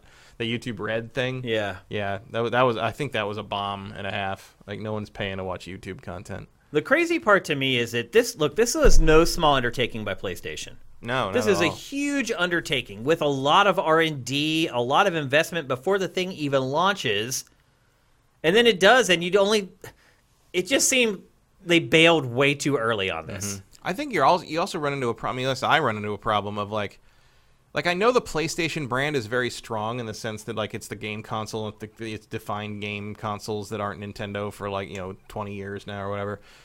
But you can't call everything PlayStation something. Like, it's too many. You don't think that helps? I don't think it does at all. I think because you got PlayStation Now, PlayStation View, and PlayStation Vita. And it's like, what is all these things that just like with a random short word after PlayStation? It doesn't describe anything. I think what they're doing. I think there were a lot of people that are confused about what the difference between PlayStation Now and PlayStation View were. For sure. I think what they're trying to do though is they're trying to let you know that once you buy that PlayStation, all of this stuff becomes available. For sure. But I think you would have a better chance with it if you just called it something. Even if you just called it View. Like, it doesn't have to be branded PlayStation. Because the other problem with the PlayStation brand is, like, when they announced this, like, one of my friends who's sort of a tech business guy but doesn't pay a whole lot of attention to games was like, what's this View thing that's shutting down? I'm like, it's the TV thing that I don't really use. He thought it was a game service because it said PlayStation. Yeah. Like, he had no idea it was TV related because it said PlayStation on it. Yeah. I had friends who were cutting the cord before this NFL season from back in Philadelphia, and they were like, okay, if I cut the cord, what service can I get where I can watch football? And it was View. Mm-hmm. And now that was definitely when we used to have like football Sundays at my friend's house, and then he had to move out of the house we did that in, and his new place was too small for it. And I was thinking about taking that over, and I didn't in the end. But PlayStation View, I wasn't going to subscribe to I couldn't get Red Zone because I didn't have DirecTV. You mean Sunday Ticket? Sunday Ticket. I couldn't get direct. So I was going to do it through PlayStation. Yep. Because I'm like, okay, that's the solution. It's your only option. Yeah. But then I didn't. Sunday Ticket will probably still stay on PlayStation because that's a completely separate app unrelated to them. I mean, that would be the only use I would have for something like a live television on PlayStation would be that. PlayStation View is not of interest to me. So you're of the mind that them having PlayStation View was not a help at all to the overall PlayStation brand? I don't think so, no. Okay. I don't think they lose anything by getting rid of this. Do you think they gained anything by having it? No. Well, they obviously probably lost a lot of money. Yeah, I mean, they gained some negative. I don't know. So you think they were smart to ditch it? Or do you think it was short-sighted? No, I think it's smart. After 4 years, it's either done it or it isn't going to do it. Like, I don't think they were dumb to launch it because that was like sort of where the industry was at the time. I mean, it certainly wasn't any weirder than like trying to integrate ESPN to the Xbox One. When was the last time you heard about that? Yeah. But like, that's true. Yeah, it was like, that was the time when everyone was cutting the cable and everyone would be the one, if you could be the one that everybody migrated to, that would be a big boon, and PlayStation Vue wasn't it, and it's not going to be it, so, time to cut bait. I think part of the problem is that the audience is spread too thin. Yeah. Because with satellite, you have like two choices in the entire like United States. You have Dish Network and you have DirecTV. Mm-hmm. And one will choose one, some will choose the other, but no matter what, because there's only two, there's enough for each company that they can stay in business. With streaming, though, you have Roku, you have Hulu, you have all these companies. Apple TV, a lot of them demand a different device or dongle that you have to use Google with TV, them. Yeah. At least with PlayStation, you knew that you had to have a PlayStation. Yeah, well, I think that's also maybe part of its problem is like, if Apple TV makes you it can really buy a $20 dongle, but you can also watch it on your laptop or on your phone, and and they did move Vue to PC here in the last they tried year. Eventually, but like trying to keep one of those services in a specific infrastructure is already limiting it too much for what people want. Yeah. So you want it to be. I mean, hell, I think the Amazon Fire thing is a little too restrictive at times. Yeah.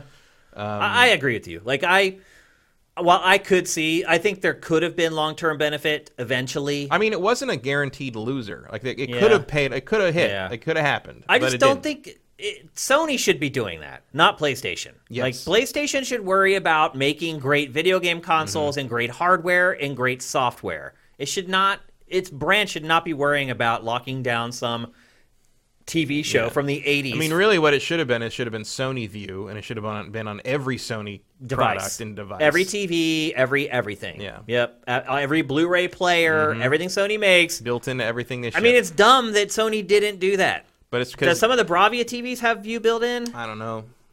I would never buy a Bravia TV. TV. But you would think. But you would think it. I mean, it's a no-brainer. Like it should have. I don't know. It could have worked. It didn't. But part of it is also just it's that thing where Sony's divisions don't talk to each other and hate each other. Yeah, like they compete with each other. Like where people are talking about, it's like, oh, the Spider-Man thing with Sony Pictures and Disney is like, oh, that's going to affect. No, it's not going to affect PlayStation. Oh, they don't give a shit. they're dancing around. Yeah, somebody over at PlayStation is probably happy that Sony Pictures is going to rake over the coals again. Schadenfreude. Yeah, it's a very infighty company. It is, for whatever reason. And so then the end result of that is like, they don't cooperate on things like this where it could have been a boon, but it wasn't. Yeah, well, I'll say this. I do agree with you ultimately that it was smart for Sony to get out of that business because it's not its business at all. No, and it's such a dogfight right now. Yeah, that you don't know who's going to win. You really don't. It's hard to say. Yep, and so I agree that it was probably smart to get out of that business. But I will also say this: now that Vue is gone, the chances of me, and I hope DirecTV's not listening because they just got a great deal threatening to cut the cord. But with Vue out of the way, like the chances of me cutting the cord now are basically zero, unless somebody else can get Red Zone Channel and get better sports on their services. Like I'm kind of stuck now, so it was disappointing to me. This story also did a bunch of comments on Sifted, so I'm definitely not the only one who is either looking into it or already had it or was thinking about getting it in the future and are bummed out now that that's just simply not going to happen, but. Well, maybe with the monthly fees that this family saves on Vue, they can get a different color in their damn house. What the hell? They can't afford to do that when they have a Peloton. Once you buy a Peloton, you can't afford anything else. We can either rip the paneling out of the entire lower floor or we can get an exercise bike. That was our choice. That was our summer choice. Yep. All right, so there you go. PlayStation Vue, RIP. I still feel like we need to get a recording of Taps on the TriCaster. So we can salute all these products that keep dying and we talk about on GameFace. There's at least one per month where we could play Taps and pay our respects. But you just press F. We're going to talk next about EA. This is the season for financial reports, and EA just did its own financial reporting, and they had a call. EA's financial calls are usually really drab and really boring and bereft of information. But that was absolutely not the case with this one. It just kind of opened up the dam and was honest. Which is bizarre. It's really bizarre for EA. Between EA and Ubi both like kind of doing this come to Jesus thing, it's just like, wow, what's going on here? Yep. So EA basically said, we've been doing a lot of stuff wrong and we're going to get it fixed. Or do anything. How about? Well, one thing that it release like 4 things a year. What are you doing? Well, one thing that we have talked about with EA many times over that EA addressed is the fact that it has this gigantic catalog of IP that is just sitting there and dying. Mm-hmm. And one of the first things it said on the call is, and it is a little late to the party on this, but it said... Just a tad. Yeah, it's like, we're going to start reviving our old beloved properties and IP. You hear that and I'm excited, or I'm just like, oh, wow. It's very exciting that they might do Mass Effect Trilogy Remaster. And it's like you want to think that's what that means, but in reality, you're like, oh, it's a Need for Speed collection, huh? Neat. Like, it's like I don't expect to get what I want out of this remaster. Matt, what would you like to see revive from EA's back catalog? I mean, obviously, we need modern remasters of Mass Effect. Yeah. I would go... That's the most obvious, I think. I would go even further with Mass Effect. I would remake Mass Effect 1 to play like Mass Effect 2 and 3. Yeah. Like, Mass Effect 1 is a very primitive feeling game now. Do you think that's the smart thing to do, though? Financially? Probably. Make a better game, yeah. But do you think people would buy a reworked Mass Effect 1 more than they would buy, like, something from EA's heyday, like a TIE Fighter or something like that they revived? Well, because that's older. TIE Fighter's not an EA game, so they wouldn't be able to do that. Oh, that was a LucasArts, yeah. They have a Star Wars license. They don't own the Star Wars games. Right. If you're talking about back, I think Mass Effect is the best-selling thing they could possibly remaster. You think so? Absolutely, without any question whatsoever. It is the thing everybody wants. It's the thing that every single person I saw on Twitter when this news came up, they're like, "Where's Mass Effect?" Like, everybody wants Mass Effect on modern systems. But if you're talking about going like deep into the back catalog, if you're talking about but then you're talking about like, are we remastering or are we remaking? Because I would play a remake of Starflight in a second, but I would not play a remaster of it because that game's impossible to play now because it's really clunky. Yeah, they have a ton of stuff in the back. I mean, I would like to see a modern version of Mule. I think Need for Speed Underground might, but here's the problem: EA. I feel like there's a lot of licensing involved there. Yep, that's EA's problem. So many of its old games have licenses that have long since expired that... Certainly going to be a problem if you want EA big stuff. Yeah, that'll never happen. There's just I don't think. They made SSX 3 and Tricky backwards compatible on Xbox One. They did. They figured out a way to make that work. That was just mostly music clearances, though. Yeah. You start talking about like products like Need for Speed, like they have to license all those parts from all those parts manufacturers. Who made Run Like Hell with all the balls, energy drinks? Yeah, I don't know. Who did make that? I can't remember. I feel like that was like some weird little company or something. That is really the drawback, though, of doing a lot of licensed stuff is they're not evergreen games. So my guess is that most of the stuff that EA revives are things where they didn't license anything for it. And they were just games that were built in-house, and they aren't like a sports game or a racing game with licensed cars and things like that. Interplay. Wow. May it also rest in peace. Yeah. We play some taps for that company as well. So, yeah, I think if I had to pick... If there was one EA game that they could revive, what would it be for you, Matt? Revived like this, I think the biggest waste right now is Wing Commander. Yeah, just letting Wing Commander languish back there. With EA could make something that would like satisfy like a Wing Commander fan that doesn't want to wait 12 more years for Star Citizen to maybe get their single player module out like the next year, or even just remaster the old games and you're fine. Or clean up I'm sure the video ones are messy, but like you really telling me like. In the wake of like the resurgence and popularity of Star Wars and all that people wouldn't buy Wing Commander with Mark Hamill in it, Malcolm McDowell, all this. I mean, there's a lot of great stuff in there. I mean, it's cheesy and B movie-ish, but like, it's an interesting relic of those early CD games where we're like, oh, clearly live action integration is the future of video games. Like, no, but like. Those Wing Commander 3 and 4 are interesting little oddities because it's probably about as high as the production value ever got at that era because Chris Roberts was a maniac. Yeah. In fact, one of the characters is named Maniac, played by Biff. But I would say Wing Commander is the franchise that they are just not leveraging properly, and it's just languishing in the vault, doing nothing. such a good, huge series that they could be. Back in the day, it definitely. I mean, Westwood was legendary. Yeah. They should make like a Westwood collection, like remastered or remade. I mean, they did at one point, but it's long, long ago. Yeah. I mean, with modern technology. And that is Origin, not Westwood, Wing Commander. But Origin's all, I would think that if you want like some kind of RPG, I mean, I know everything's got to be some kind of game as a service now, but like Ultima, like just do modern playable versions of the best Ultima games, and you've got, I mean, hell, just clean up Ultima 9, make it work properly, and you might have something right there. Yeah. That was a really early kind of open world thing. It is interesting, though, of all the publishers, I think EA has the least viable back catalog for stuff like this. Yeah, well, because the problem is so much of their back catalog is A, ancient, and B, just doesn't have a modern verve to it. Or they're in licensing hell, where you just can't do it.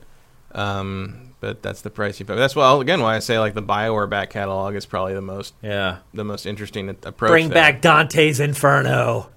Oh, that. Remember that whole era where yeah. EA was actually trying to make new games and create new IP? It didn't go too well. That wasn't the greatest concept in the world, but it was at least something. I mean, the concept should be great. A game based on Dante's Inferno should be amazing. Oh, yeah. But the way they handled it was like the comic book version of Dante's Inferno. Right. I mean, it was the Image Comics circa 1995 version. Yeah, it was bad.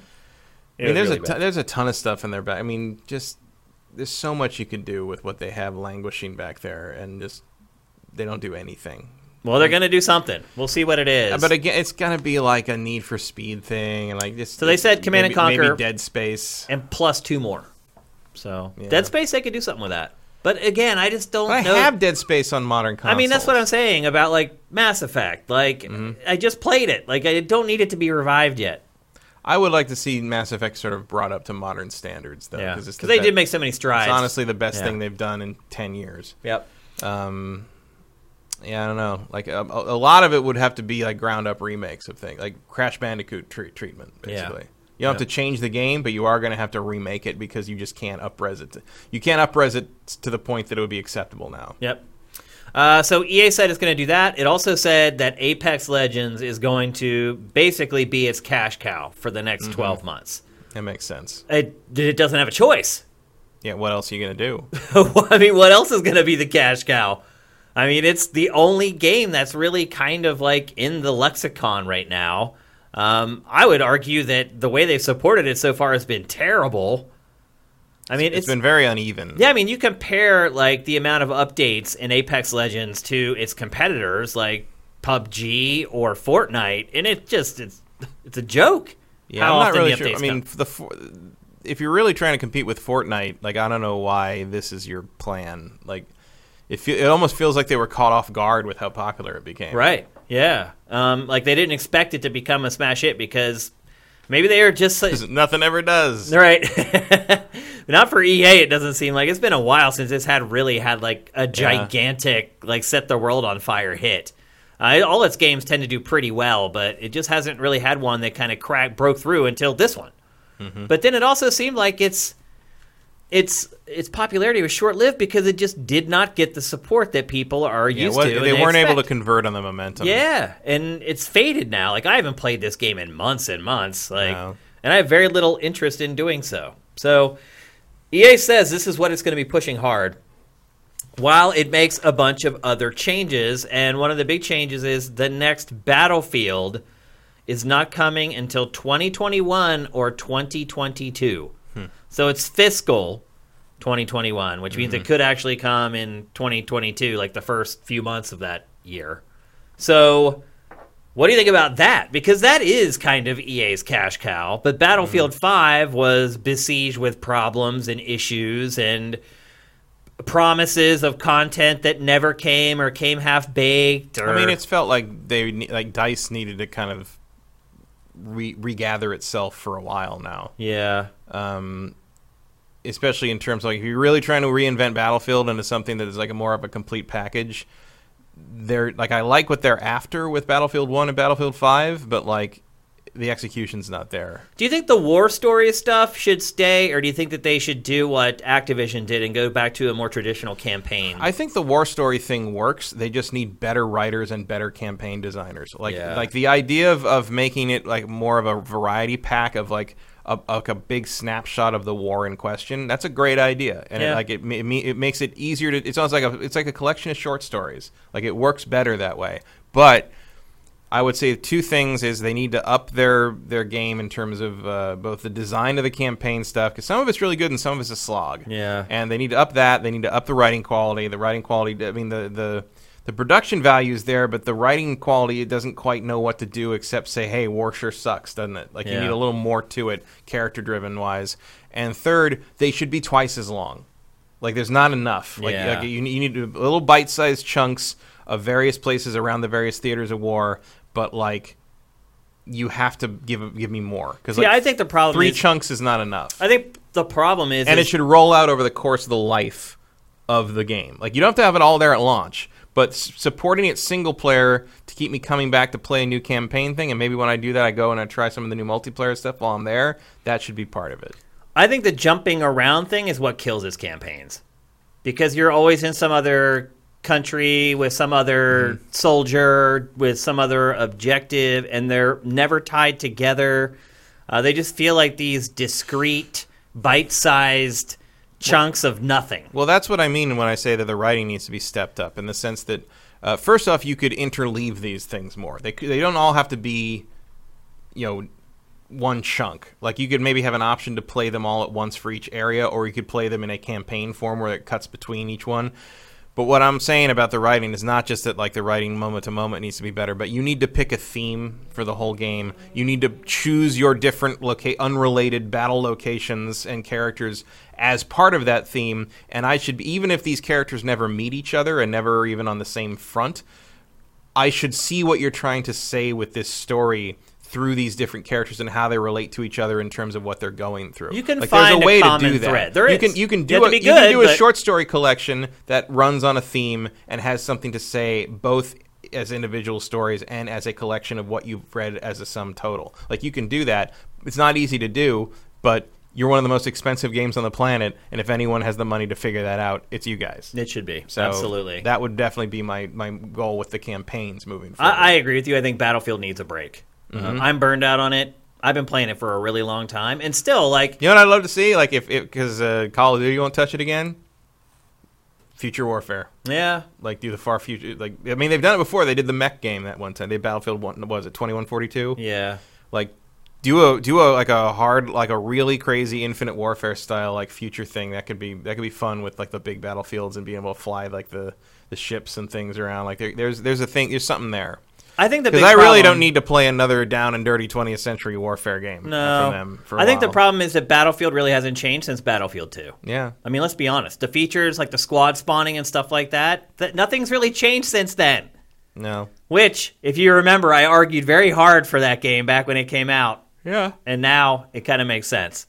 Because it was a pioneer. That was still ridiculous. But they haven't evolved it since then, and that's part of the problem. They just sort of move the deck chairs around, and the other problem is, like, they started doing that thing where, like, we're not gonna give you everything that was in the last one, but we're gonna give you weird new permutations of certain things that were in the last. It's like it's like how I talk about, like, the WWE games. Like, they don't build on what came before so much as they just sort of, like, step sideways. Yeah. Well, this new WWE 2K20. Well, yeah, that's a whole different kettle of fish. But like, man. But I mean, even when they found sort of I think Bad Company 2 is a really solid campaign, and then they just never went back to it again. I think they didn't like that people found it comedic, even though it was intentionally comedic. How was it? I mean, it's great though. Like, a comedic version. I mean, there was no one else doing that. Yeah, like, and still there's no one doing it. No, everyone else is super serious and super, like, like, somber, like, weird, sad things without Winston Churchill quotes when you die, and it's like, but that one was a kind of a fun romp. Like, you can do that. It's okay. It's okay to make it a little different. Yep. That's still one of my favorite moments of Last Generation, is when the satellite goes crashing over their heads and smashes down like a mile away, and the one dude who's obsessed with explosions goes, that is the coolest thing I've ever seen in my entire life. And I'm like, that's great. Like that's yeah. And I couldn't quote you a goddamn line out of the last 5 Call of Duties. Yep. So that's true. Who's doing better? Yeah, that's a good point. Or any line out of the fucking last 2 Battlefields. Like, yeah. Another thing that EA announced is that it canceled NBA Live 20. And is this like the second time NBA Live has gone away? I mean, it's NBA Live seems to like is the least appropriately named NBA franchise. That's funny.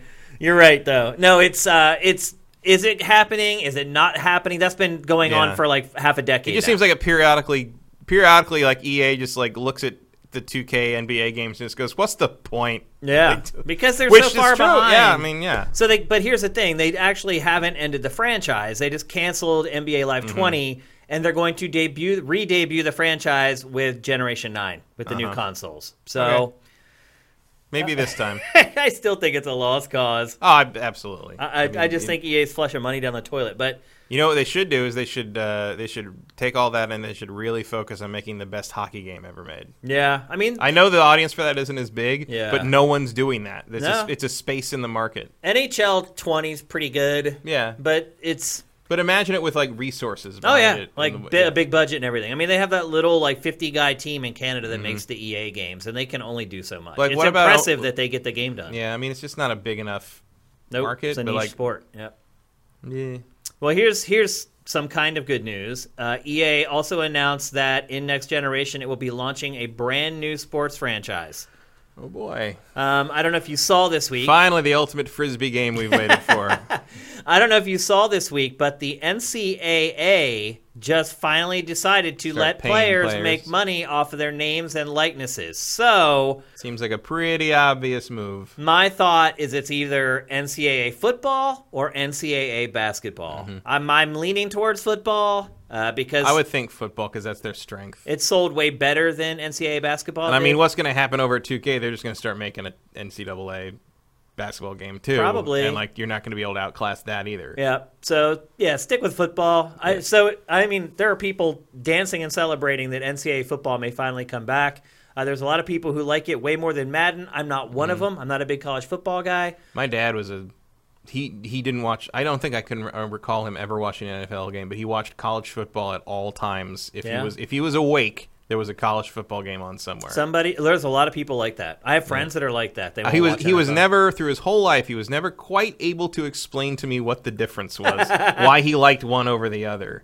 Because I always assumed that NFL was more interesting because it was like the higher stakes pro level thing. I'm like, well, it's the higher skilled play. And I was like, what's so interesting about college football, especially when you didn't go to any of these schools? Yeah. And like, he would give me some vague answer. I mean, I assumed it was because I didn't know enough about football to understand the difference, and he didn't want to explain it to me. So he was just like, it's just different things in the rules and how it works and stuff.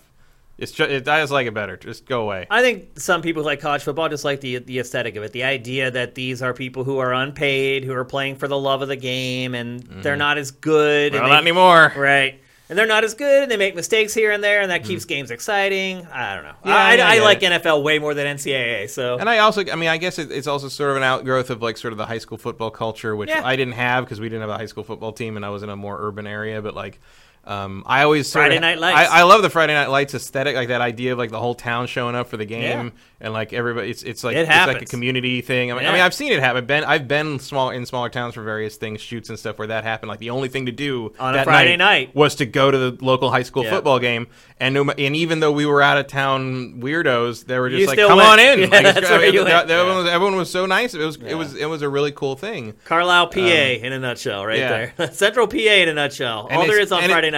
And it smells so good. Yeah, all the garlic fries. And somebody's barbecuing something, and like just the grass and everything. Like, I get it. Like that college football is sort of that writ large. Yeah. And it has that same sort of tribalism of like the various even if you didn't geographical. I mean, if you didn't go to Auburn or you didn't go to Alabama, you live in those areas, you are still War Damn Eagle and Roll Damn Tide. Absolutely, I get it. But like there's a hometown element to it that doesn't necessarily exist where you're like, if you're rooting for some Carolina Panthers. Right. It's like, but I'm in South Carolina, or I'm in which Carolina is it? Like, it's like you're rooting for a team that's like 5 states over. It's the region, because you're in Montana or something. I get it. It makes sense. Yeah.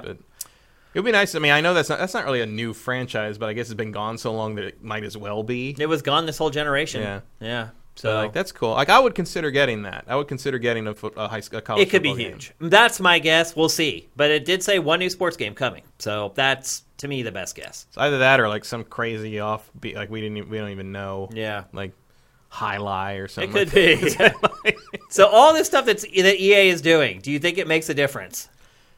Maybe. I mean, what they've laid out here, like you've got my interest a couple places. It just sort of depends on what you're actually like. The details are what matter now. Yeah. Like I don't like none of this sounds bad to me.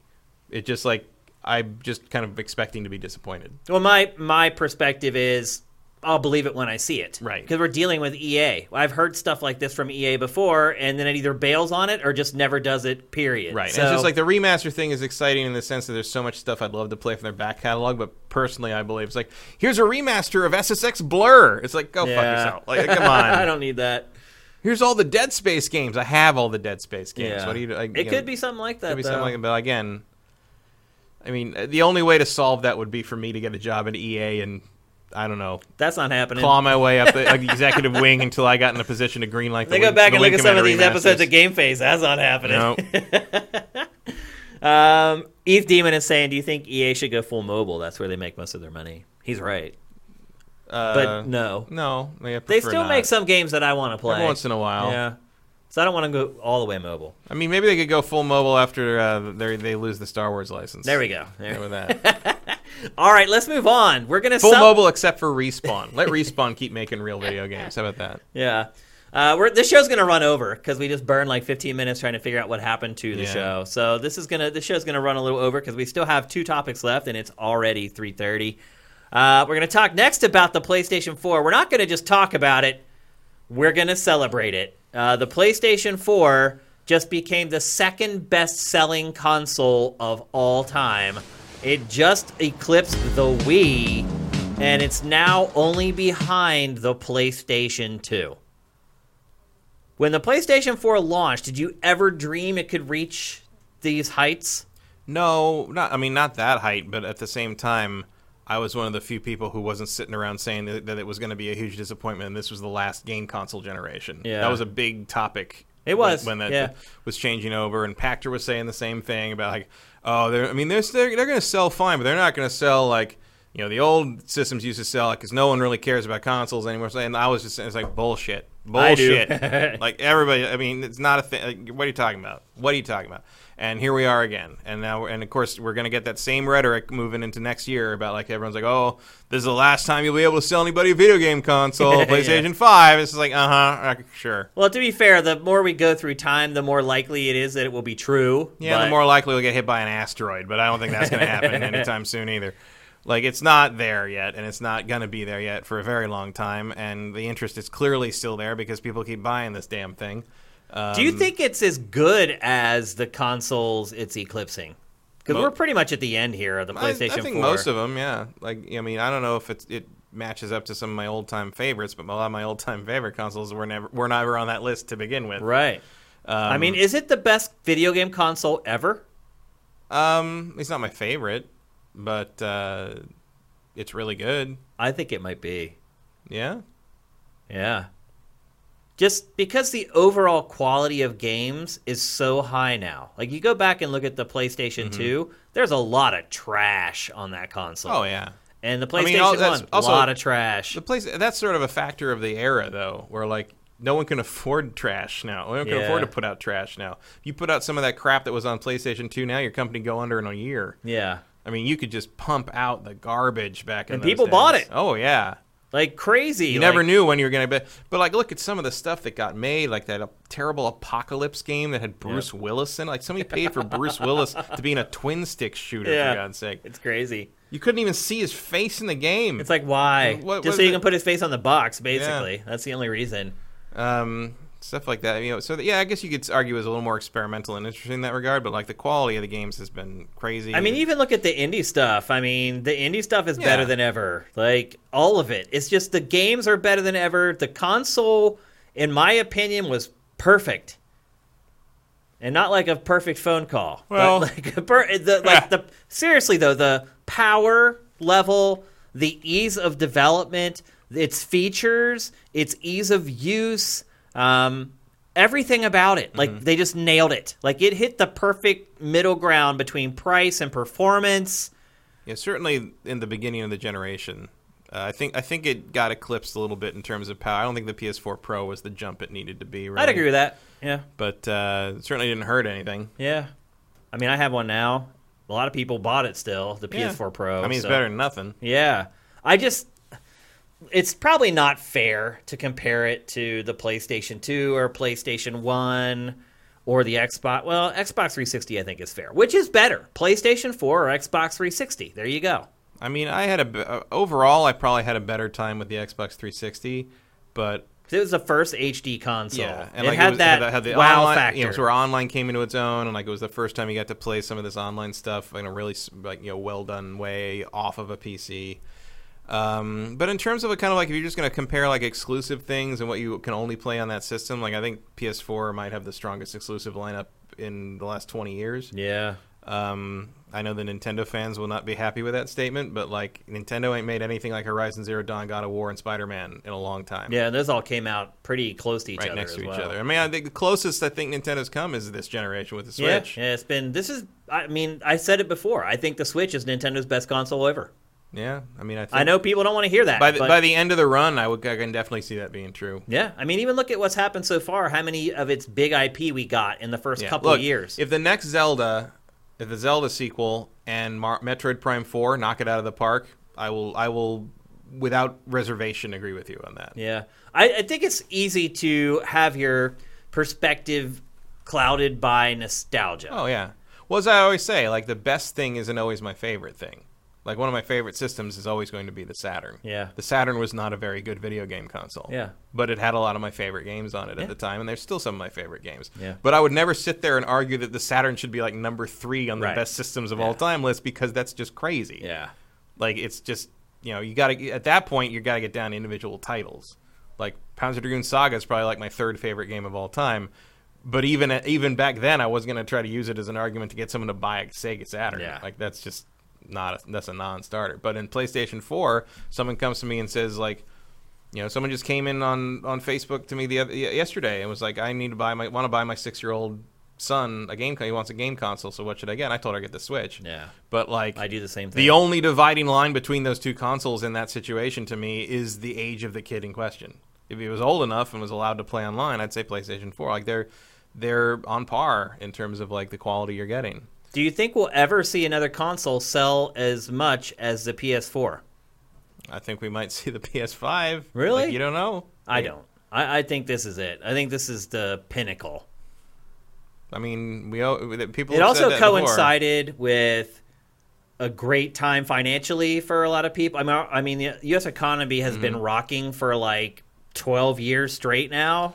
Everybody has a job. Like, it's just been the sweet spot. Like, well, we'll see. I think all predictions that the consoles have peaked are always going to be wrong until some real revolution in how hardware works comes along. Yeah. Like until we are fully in digital world and no one's buying game discs anymore. I mean, look, it's still not going to beat the PS2. The PS2 is still ahead by 50 million units. Yeah, the PS2 is not beatable except should, I don't know, a change in how we consume media occur. I don't know what would even have to. I mean, think about that. Because that's what the PS2 was. It was the DVD player. Yeah. You know, and I mean, there was a point at which people were just buying PS2s for every room to in watch the house. The Matrix. Yeah. Like, then it got really cheap, and that could happen with PS4, where it gets down to $100, and this isn't over. It still sells another 20 million units or whatever. Yeah. So, but I don't think it'll hit. I don't PlayStation. think that close, I think the PS2 was the pinnacle. Like, it was. For whatever reason, it just hit the cross-section of the technology coming into its own, the game developers becoming better at what they were doing, the console becoming a multimedia device for the first time. It was the perfect storm, and I just don't think we'll see it again. But kudos, man. PlayStation 4, yeah, but at the same time, like there's tons of people that were convinced you'd never see another console outsell the Wii. Yeah. But here we are. Yeah, that's true. And it just barely did, but still. And the Wii was way cheaper. And the Wii was also, it's not even really, it's like an apples and oranges comparison because people are buying software for their PlayStation 4s. Right. People were just buying the Wii and playing Wii Sports. Right, so. But that gives the Wii the advantage in that comparison. Yeah, as far as just hardware functionality. It was cheaper, and it was a fad, and it was like a big thing that even non-gamers were buying because it was the hot new thing that was reported on all the local news and all that crap. It's very impressive the PS4 did that, has done what it's done, one way or the other. But it also doesn't super shock me because I knew that all the doom and gloom over the end of end of game consoles was bullshit then, and it's bullshit now.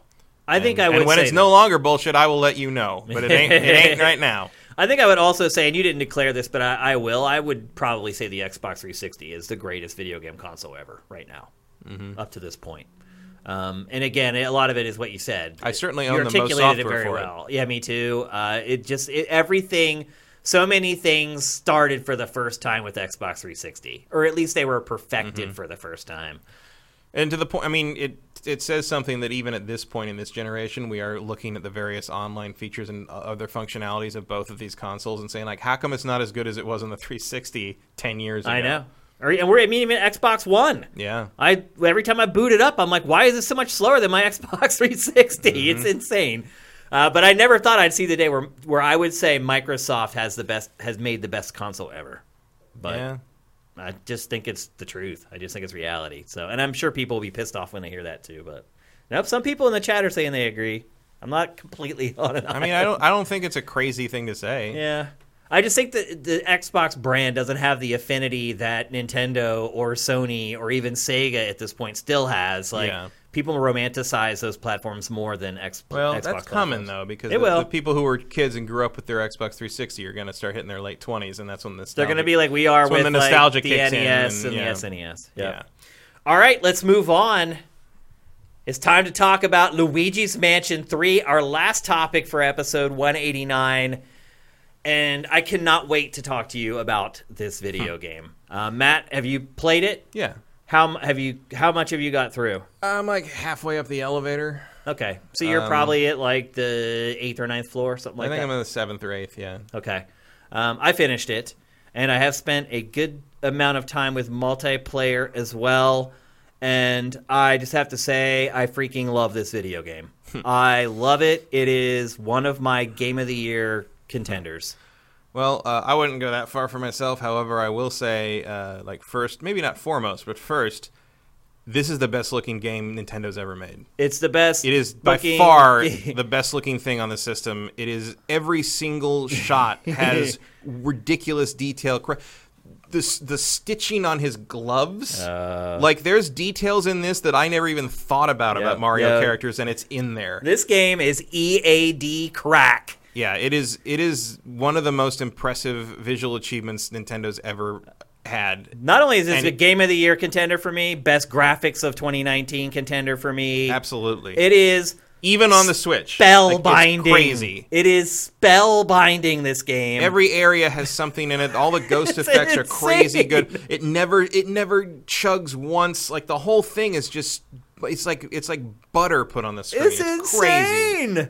This game is freaking awesome. Like there's moments in this in actual gameplay that look to me, I'm like, that's as good as like a DreamWorks picture. Like a CG. It's ridiculous. It's insane. The animation in this game is bonkers. There's nothing else on this level right now. It's unreal. Like just him jumping up to turn on a sink. It's crazy. Like the personality. It reminds me of watching like those old behind the scenes specials about the old Disney animation classics where you'd see like the 9 old men and how they'd like, oh, this guy does this and so we stretch this and squash it. Yeah. The mesh of artistry and science as to how to depict the animation is astounding. It's insane.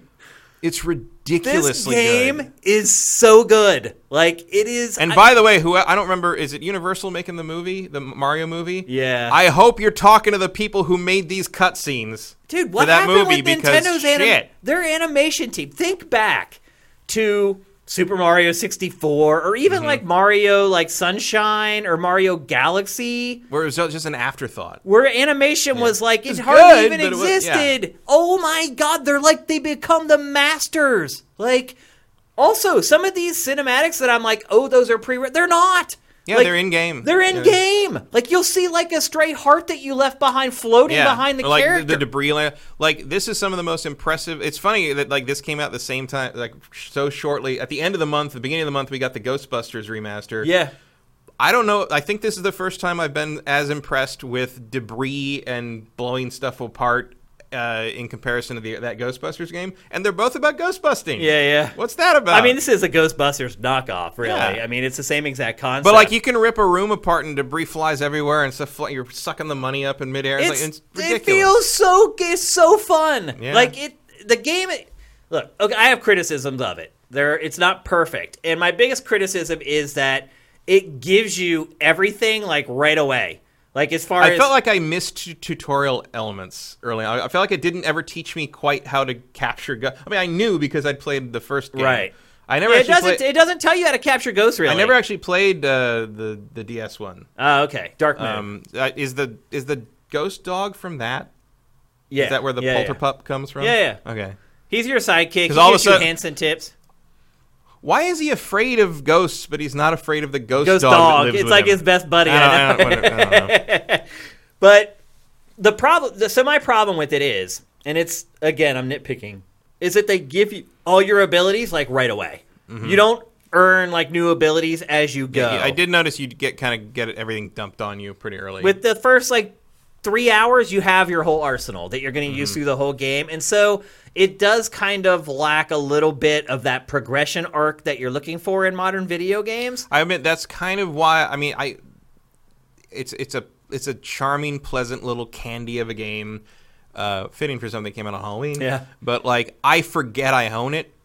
Like, I haven't played more, not because I don't like it, but because I sit down to play stuff, and then, like, halfway through I'm playing something else. I'm like, oh, yeah, I have Luigi's Mansion. Yeah. I could play that. I just don't think about it. And, like, part of it is because I'm hitting that floor 7, 8, 9 stretch where I feel like, oh, you're not getting anything I'm not getting anything new. It's not going to evolve the gameplay. I'm just sort of doing new permutations and trying to... It stays that way to the end. And, like, that's unfortunate, but, like, that's really the only complaint I can really think of. All that and, like, I wish there was a slightly more elegant way of turning him when you have a charged light flash. Or when you use the supernatural lens to reveal stuff. Because you lock in to whatever direction you're facing. Yeah, you're stuck in whatever direction, which is handy if you know what you're after, but if someone changes direction and you don't want to recharge that, you're like, well, now I got to reach over with my thumb and turn the thumbstick because I can't do that because I'm using this to charge that. And it still doesn't really work anyway, to be honest with you. It's a minor control complaint. You kind of have to, like, I started thinking about it. But it's just so weird to run into something like that in a Nintendo game because they usually streamline that stuff to hell and back. I started thinking about it, and I could not think of a different way for them to handle it, unfortunately. Literally the only solution I can think of is like, well, really, the game should read my mind. Right. Like, there's no other solution. I mean, there's nothing they could do. It's just that's the only place it gets awkward. So while... But it's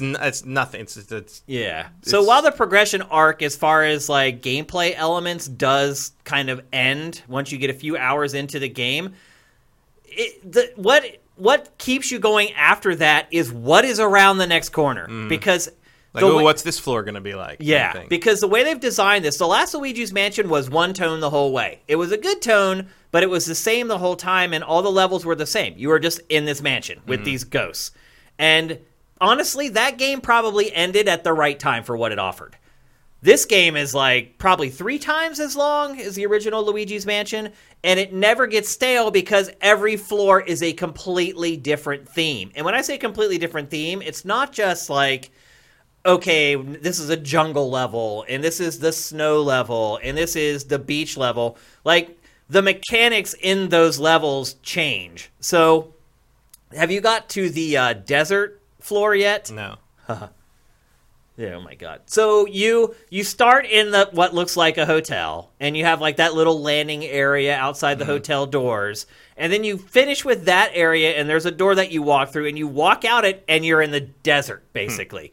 And it is all covered in sand, and you can vacuum and blow all of it. It's insane. So at first, when I started playing the level, I was like, oh, this is fun. I can just like suck up all the sand in this desert and make like tunnels and pathways and all this stuff. And then I started to realize that I could like blow it and push it and make platforms out of it. And I was like, oh, I'm a genius. Like, I wonder if anyone thought to just blow it and like make like their own platforms, and then the game starts making you do it. You get inside like the dungeon and suddenly they're asking you need to blow the sand correctly to build platforms so you can get to places you need to go. This game is freaking amazing. Like, it is just next level in so many ways. Like, you don't get bored in this game because it is so fun to just walk into a room that's cluttered with crap and just start blowing and vacuuming it and watching all the stuff fly off of the shelves and just scatter along the room and then slowly get sucked into the vacuum. Like, the physics and stuff in this are freaking amazing. Like, this game is awesome. Go buy it right now. Like, I don't get into I don't know what other reviewers were thinking business, but reviews sold this game so freaking short. Like, nobody talks about the brilliance that's in this thing. Like, what did it get? I didn't actually look at reviews. It's like an 8.4, something like that. It's not outside the realm of reason. It's not like they bombed the game or whatever. I'm just talking more about the substance of their reviews, about what they didn't talk about. Like, the stuff that would make people understand why it got such a high score. Most of the reviews were like, it's more Luigi's Mansion, and that's pretty cool. Like, no. Like, this game is, like, next-level crap. Like, it is EAD. I mean, I don't know one way or the other because I didn't play the second game, but, like, it definitely didn't feel like just more Luigi's Mansion. Look at this. Like, that feels... when I'm pulling all those dollar bills off, the sound effects and the feedback that you're getting in the Joy-Cons when that is... it's just awesome. Like... This game is great. Like, this is easily top 3 game of the year for me. It's going to be a hard decision for me. There's still some stuff to come out that could certainly compete. But I'm looking back across it. To me, hands down, whether this is game of the year or not, this is the best crafted game of 2019. I have not played a game that has more attention to detail, more care.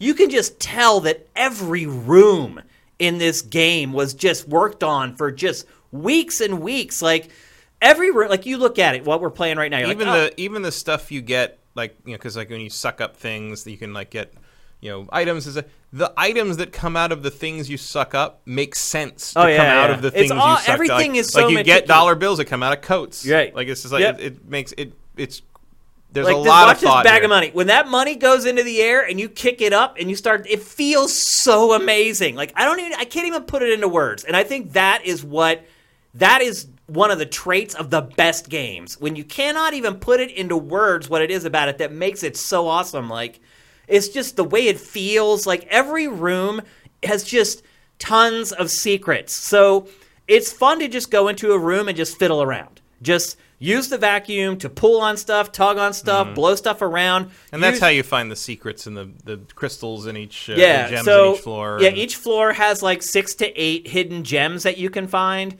And one thing I will say, too, is that, like, you get money for most of the rewards in this, and the money's, like, worthless. Like, you buy, like, extra lives, or you can buy, like, a crystal detector or a boo detector. It certainly isn't particularly difficult. No, the battles and the fights are easy as crap. Yeah. But the puzzle stuff, like... figuring out what you need to do for each ghost boss eventually gets more interesting because, like, you have to figure out the trick and then, like, say, okay, that's cool, you know. But it's never like it's not some kind of, like, difficulty-based slog, but it's just there to be fun. Sucking up the ghost is easy. It's there to be fun. It is. Some of the stuff with Luigi later on, it'll test your mental capacity to figure out some of the puzzles and stuff. And I would also argue that those are some of the least fun parts of the game when you're using Luigi. I always thought that like the first time you really have to deal with sort of a puzzle thing is like on this one floor where you have to keep getting this different keys. Yep. Those the different keys, the spade and heart and diamond, the card suit keys. Yep. And there's a point where it's like, okay, I've gone up and down the stairs enough times now, and they're trying. You can see them trying to keep it light and get you teaching you how to use Luigi in that section. But like, by the time I was done with that, I'm like, oh, I'm done with that part. Like, we cannot do that for a couple floors now. It never gets like that again. Yeah. Like, and some of the puzzles in this game are like genius. Like literally, when you figure them out, you're like, who freaking thought of this? Although like, even when you're getting through it, because I think you have to open like 4 or 5 cash registers with the keys over the course of that puzzle. But even by the last cash register, the cutscene where he puts the key in and turns it feels so concrete, and the animation's so.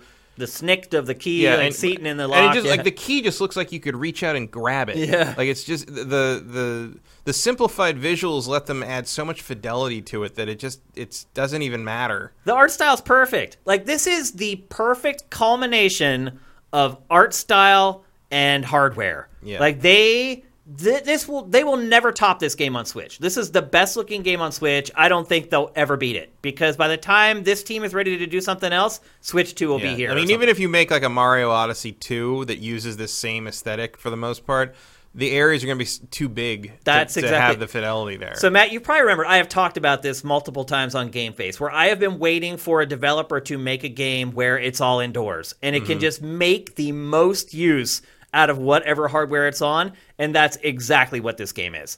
There are so many crazy. Look at just the fog coming underneath the walls on the right there. Like everything in the game is volumetric. So that's sand, volumetric. That's why you can suck it up and you can blow it and like build sandcastles with it. Fog in the game gets sucked into the vacuum. And you don't even notice it sometimes. Like you'll be standing next to like that little switch over there that's like smoking a little bit, and you'll start seeing like little wasps of that smoke starting to curl like towards the vacuum. Like, it's crazy. This game is just, it's next level. Like, I mean, the GameCube one was like that too. Like, it was. For the time. Yeah, for the time. It was like mind blowing. And like, that's all it could hang its hat on. Look at the stitching on his shirt. Oh, I know. Look at the material. If you ever wondered what it would feel like to touch Luigi, and we all have. This game answers that question. I don't know. I don't know what else I can say to tell you it's awesome. This game is freaking awesome. It took me about 16 hours to finish the campaign, and I will say this, like, I got into this game to where I was searching around and like trying to find every gem on every floor. I don't know how long it would take you if you just plowed through it and just like, because the way the game is set up is you have an elevator, but all the keys are missing from the elevator. So when you defeat a boss, they give you a button for a new floor of the elevator. Mm-hmm. And so, unless a mouse steals it. Right. And so each floor has like a boss that you need to beat to get the button for the next floor. And then it also has like those 8 gems to find. There's a boo to find on every level, and you have to use like the feedback on the Joy-Cons to like hunt down the boos. You may not even got to that yet. No, I can. Have you got there? Now, yeah. Okay. And that's, I think, the last power that you ever get is that rumble whenever you get close to a boo. So you do all that on each floor, and then there's 17 floors. And this game is so ripe for DLC because all they have to do is just stack another floor on the hotel. It can go forever. The multiplayer, It won't. They'll never do any DLC for it. I don't think they will. I think they will. I don't think they will. We'll see. This is it. I think they're going to self-contain it. I would like. I mean, you could do a whole other tower. Yeah, I mean, you could just build another tower next to it. Like, it could keep going on forever. And if they put the same TLC into the game they did into this one, I'm there. The multiplayer, I will say, I was a little disappointed by, but it's still really fun. It's just a horde mode where you and 3 players just go through level after level, and you have to do it within a time limit. Having to deal with other people was a bit of a problem. I don't know if it's because that's just life. I mean, it is, but I don't. I'm saying in relation to other like consoles playing online, like people just kind of throw temper tantrums playing this, and I don't know if it's because the people playing are kids or whatever. But like a lot of times, you'd be like halfway through a floor, and people would just quit and give up, and like go to the end room and just like shoot each other with the vacuums, like. It got frustrating. Like, I was trying to make progress through it, and most of the people I was playing with didn't care about that, and it did get a little frustrating. I did have a few matches with people who were into it as much as I did, and I had a really good time. It's just more of an awesome experience, in all honesty.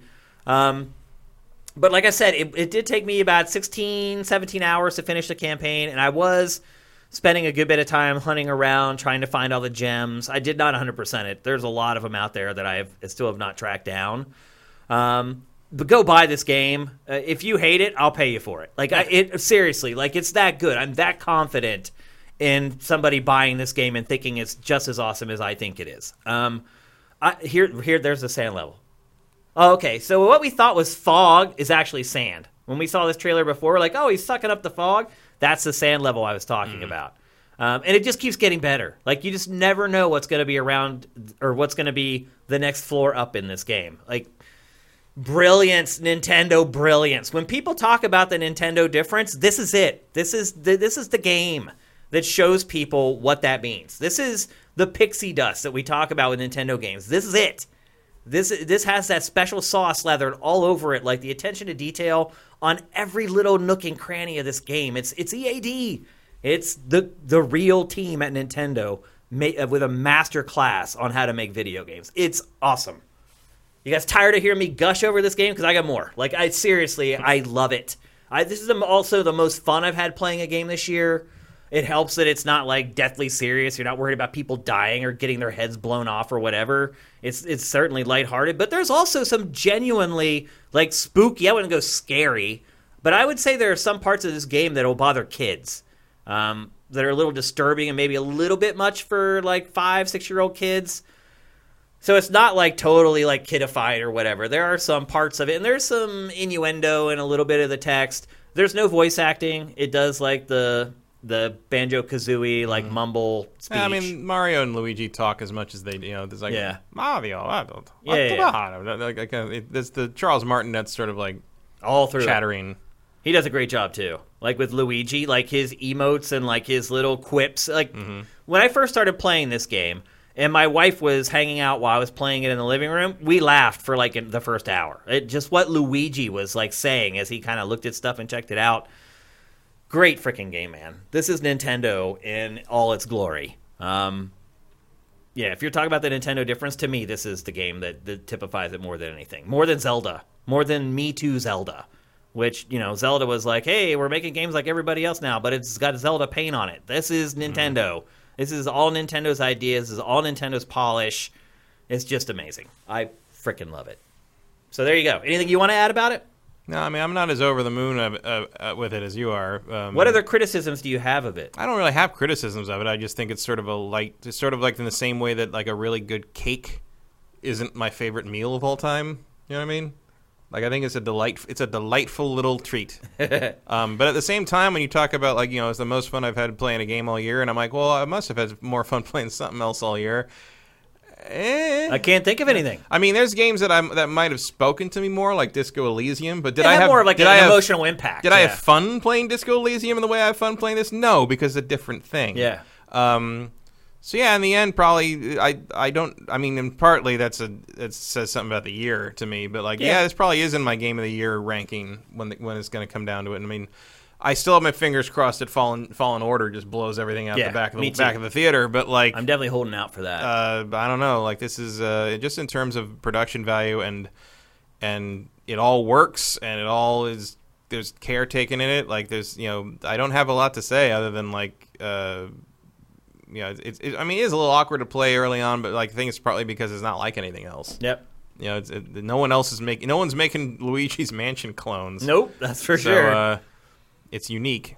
And we probably won't get another one for another 10 years, probably. Well, I don't know. We'll see if this one sells well. Maybe we'll get another one on the next Switch. I mean, they did put out one for 3DS not long ago. Yeah. So I think that was testing the waters to make sure this thing wasn't going to tank. And this could tank, by the way.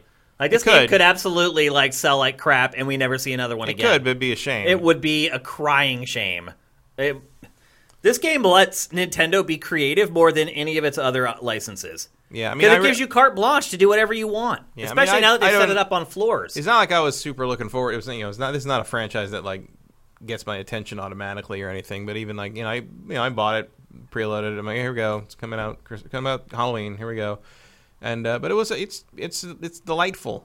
Like, it's in a way that like Mario tries to be, but often doesn't achieve. Yeah. Like, this one does it. Like, this one figures it out. Like, the mainline Mario games should have this level of polish and quality. And I don't feel like it does anymore. No, I don't think it does either. I didn't think Breath of the Wild had it either. So this to me is like the toss back Nintendo doing Nintendo better than it. Yeah, it feels like a GameCube game in a positive way. Yeah, like back when they really knew what they were about. Yeah, you know what I mean, I love it. I love Luigi's Mansion 3. Buy it, buy it, buy it. Full price. Don't wait for discounts. You won't get one anyway. Yeah, it's never going to get you.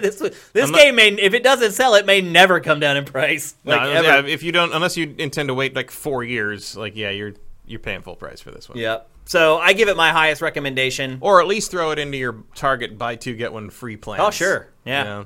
Make it part of your purchasing. Yep. And again, don't worry about the stigma of the first game where it was like really short. I think I gave the first one like a 7.5 or something like that. Mm-hmm. I'm going to write an eval for this. You'll see my eval score for this very soon. So there you go. Luigi's Mansion 3, only available for Switch. And just enjoy like the weird little tech tricks that like pay attention to what's happening. Even games on the more powerful consoles aren't trying. Oh yeah. I mean, it's part because they've, like you said, it's indoors. They have very small areas they have to worry about, but they're still doing it. Yeah. It's still a really cool example of something that people aren't everyone else is busy making their open worlds, and this is like, what if we just handcraft everything down to the wire? I mean, there's so much cool stuff. So you suck up a ghost, and like there's always like this little cut scene when right before they get sucked all the way into the poltergust. And there was one boss I was fighting. He was sucked like halfway into it, and he was screaming. And as he got sucked into it, when his head went inside the poltergust, his voice sounded like it was inside the poltergust. Like if you get near flames with the poltergust, you can see the flames on the top of the candle starting to arc toward. Like it's just actually nuts. The sound in this is really good. Oh my god, it's amazing, and it's mixed so well. Like it uses the surround in ways the Switch games usually don't seem to bother with. Like it's a technical tour de force for these guys. I mean, it's just look at it. They are styling on this one. Yeah. They're showing off. Oh, for sure, a bit, and it's like Switch is really something. It's really something I could stand to see more often from them. Yep. All right, that's it. Especially it's so weird. It even feels like Nintendo treats this franchise as kind of an afterthought. Yeah, but. I hope it sells well. It's really routinely one of their strongest entries in a year. Yeah. There you go. That's Luigi's Mansion 3. It is time for our trailer of the week. Those of you guys who are on Sifted, I have a feeling you've guessed what the trailer is going to be. Matt, I think you probably guessed before you even got in here what the trailer was going to be. Yeah. This is a good time to get your questions into chat. Go at Sifted Games so we can pull them out of there and get them sorted from all the other comments in there. But our trailer of the week this week is for the Netflix series for The Witcher. This is the last trailer for the series. The series launches December 3rd. Is that right? I thought it was later in December, but it is December one way. It's like a month away. I'm sure it'll say at the end of the trailer. Yeah, it's like a month away. So we don't have to wait much longer. You're going to be binging this show over the holidays, and your parents are going to be like, I need the TV back or whatever, but... binge you will. And here it is, the final trailer for the Witcher series for Netflix. Let's roll it.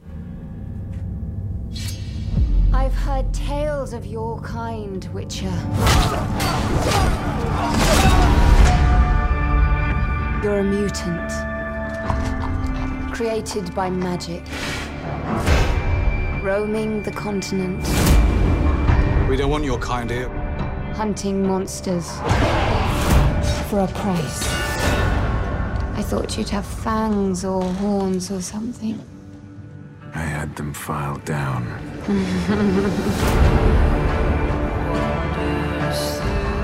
People call you a monster too.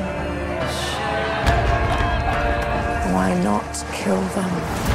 Because then I am what they say I am. All of our choices draw our destinies closer. If he is out there, there is still hope.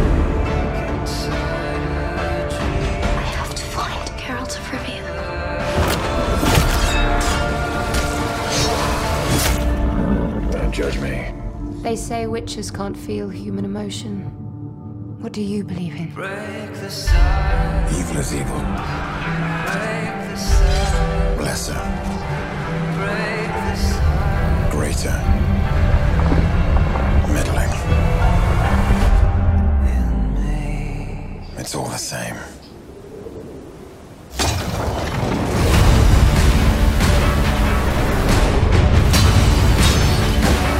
Princess Cirilla is your destiny.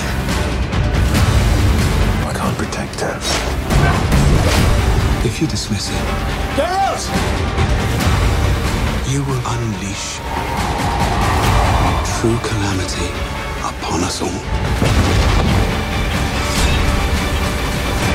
I'll take that chance.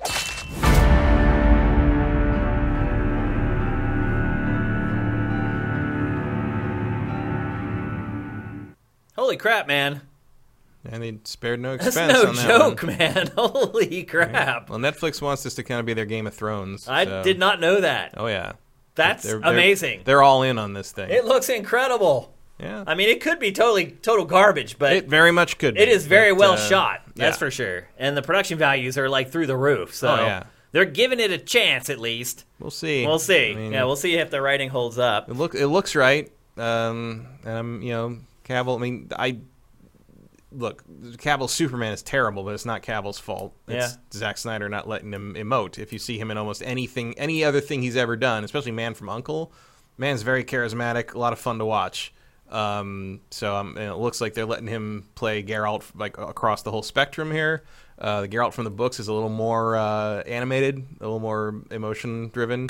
So if they put that in there, he'll be an engaging character, and he looks just like him. It's a spitting image, seriously. I mean, I know who every character in that trailer is just by looking at them. And you can't they didn't try to change them. No, or you can't say that with every adaptation and stuff like this. So I think they seem to be on the right track. Yep. Before we get to your questions, we have a game to give away for another episode. This game comes courtesy of Erebus Jones, and it is Shenmue 1 and 2 for PC. So we're going to give it away the same way we did last time with The Walking Dead. We're going to do a quiz. It's going to be an easy quiz. So basically, you need to get your hands on your keyboard and ready to type. It's not that you're going to have to think about it. Either you know it or you don't. Do you know where sailors hang out? That's not the question. I should have used that, though. So we're going to give you a quiz. Whoever types it into the chat first is going to win it. I know that's not fair. There are some people who are on DSL or whatever, and you're going to lose. There's just really no other way to do it, unfortunately. So we're going to give you one quiz question about Shenmue. And again, it's an easy question, and whoever gets it in first is going to get the game. Do not type in the answer if you do not have a gaming PC. Don't take this code and, try to sell it on GOG or whatever. Let somebody win this code who wants to play Shenmue 1 and 2. Please, I ask of you. And here it is. You guys ready? Get your fingers on the keyboard. First person to... Should they have to spell it right? Yes. I don't even know what you're asking. No, I don't think they should. If we know what it is, you'll win. You don't have to spell it 100% correctly. Someone says Rick James. Wrong. All right, the question is, and don't you blurt it out, who is the villain in the Shenmue series? Let's see who gets it. The clock, really. It's not the clock. You say that now, but then when you're waiting for that damn arcade to open. Rick James. There it is. Estmont got it. Landy.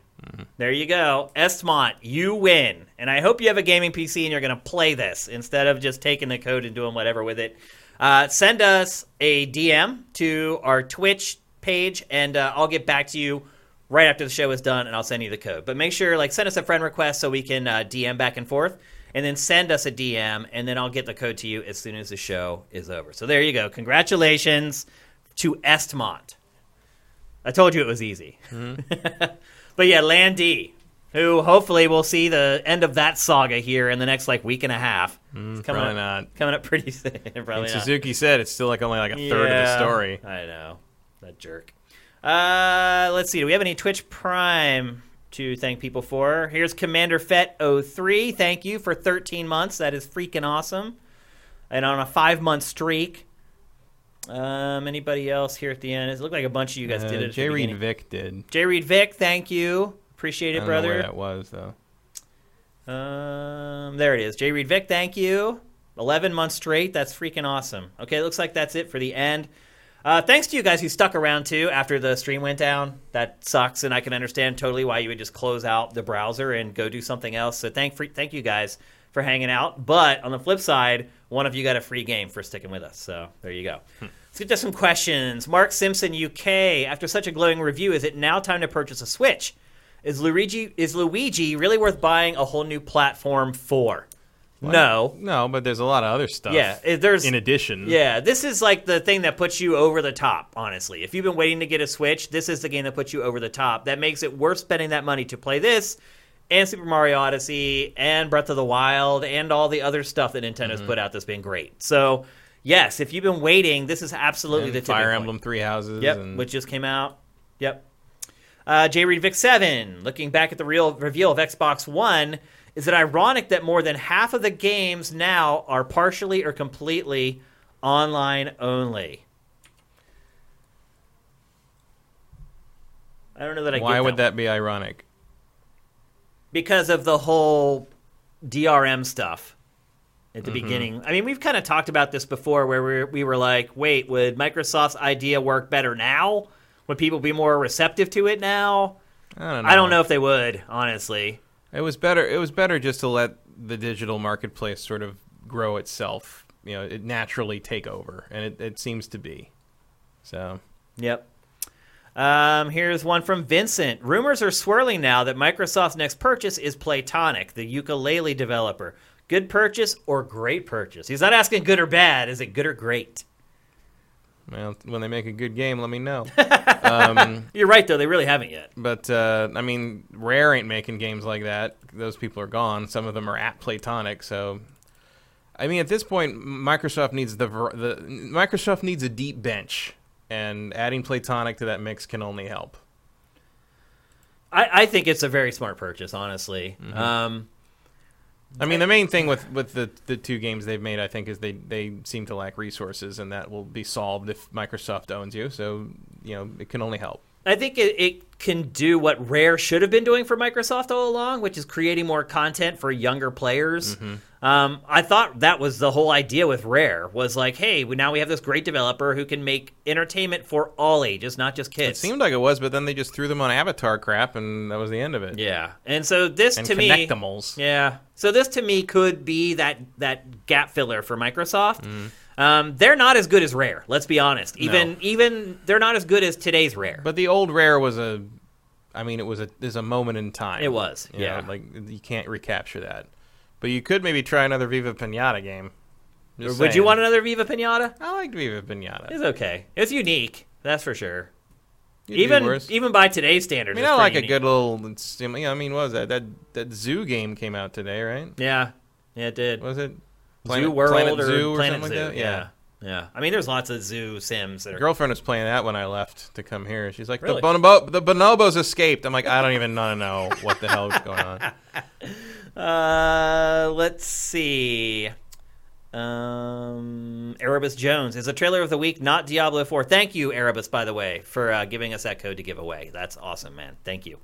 As a trailer of the week, not Diablo 4 on the grounds, it was 45 minutes long. It wasn't 45 minutes. It was 8 minutes. Yeah. But it was not the trailer of the week because we wanted to talk about it. Yeah, and we showed it. Maybe you showed up late, but we showed pretty much the whole 8-minute chunk while we were discussing the game. That's why it wasn't a trailer of the week. Yeah, nothing is penalized here for being too long. No. Believe me.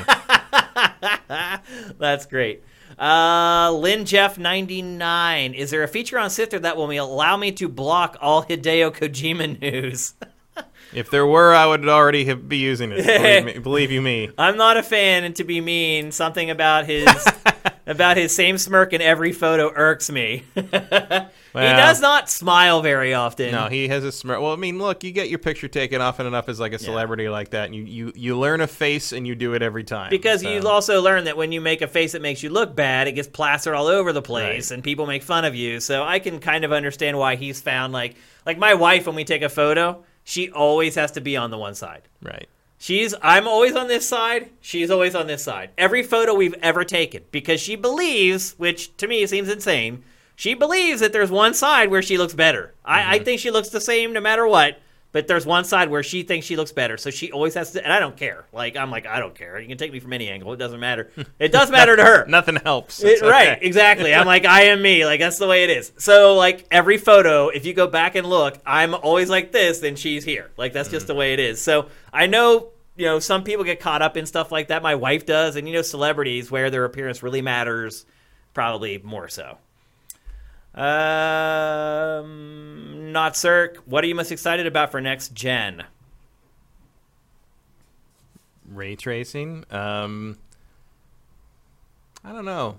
Like I'm real interested to see what, in terms of like kind of what the new systems can do to enhance the existing games, and I really want to see what Respawn's going to do next. Okay. Frankly, Titanfall 3 or whatever. Whatever the Titanfall team is doing, I want to see what they're up to, and I want to see what the first like dedicated to next gen Assassin's Creed looks like.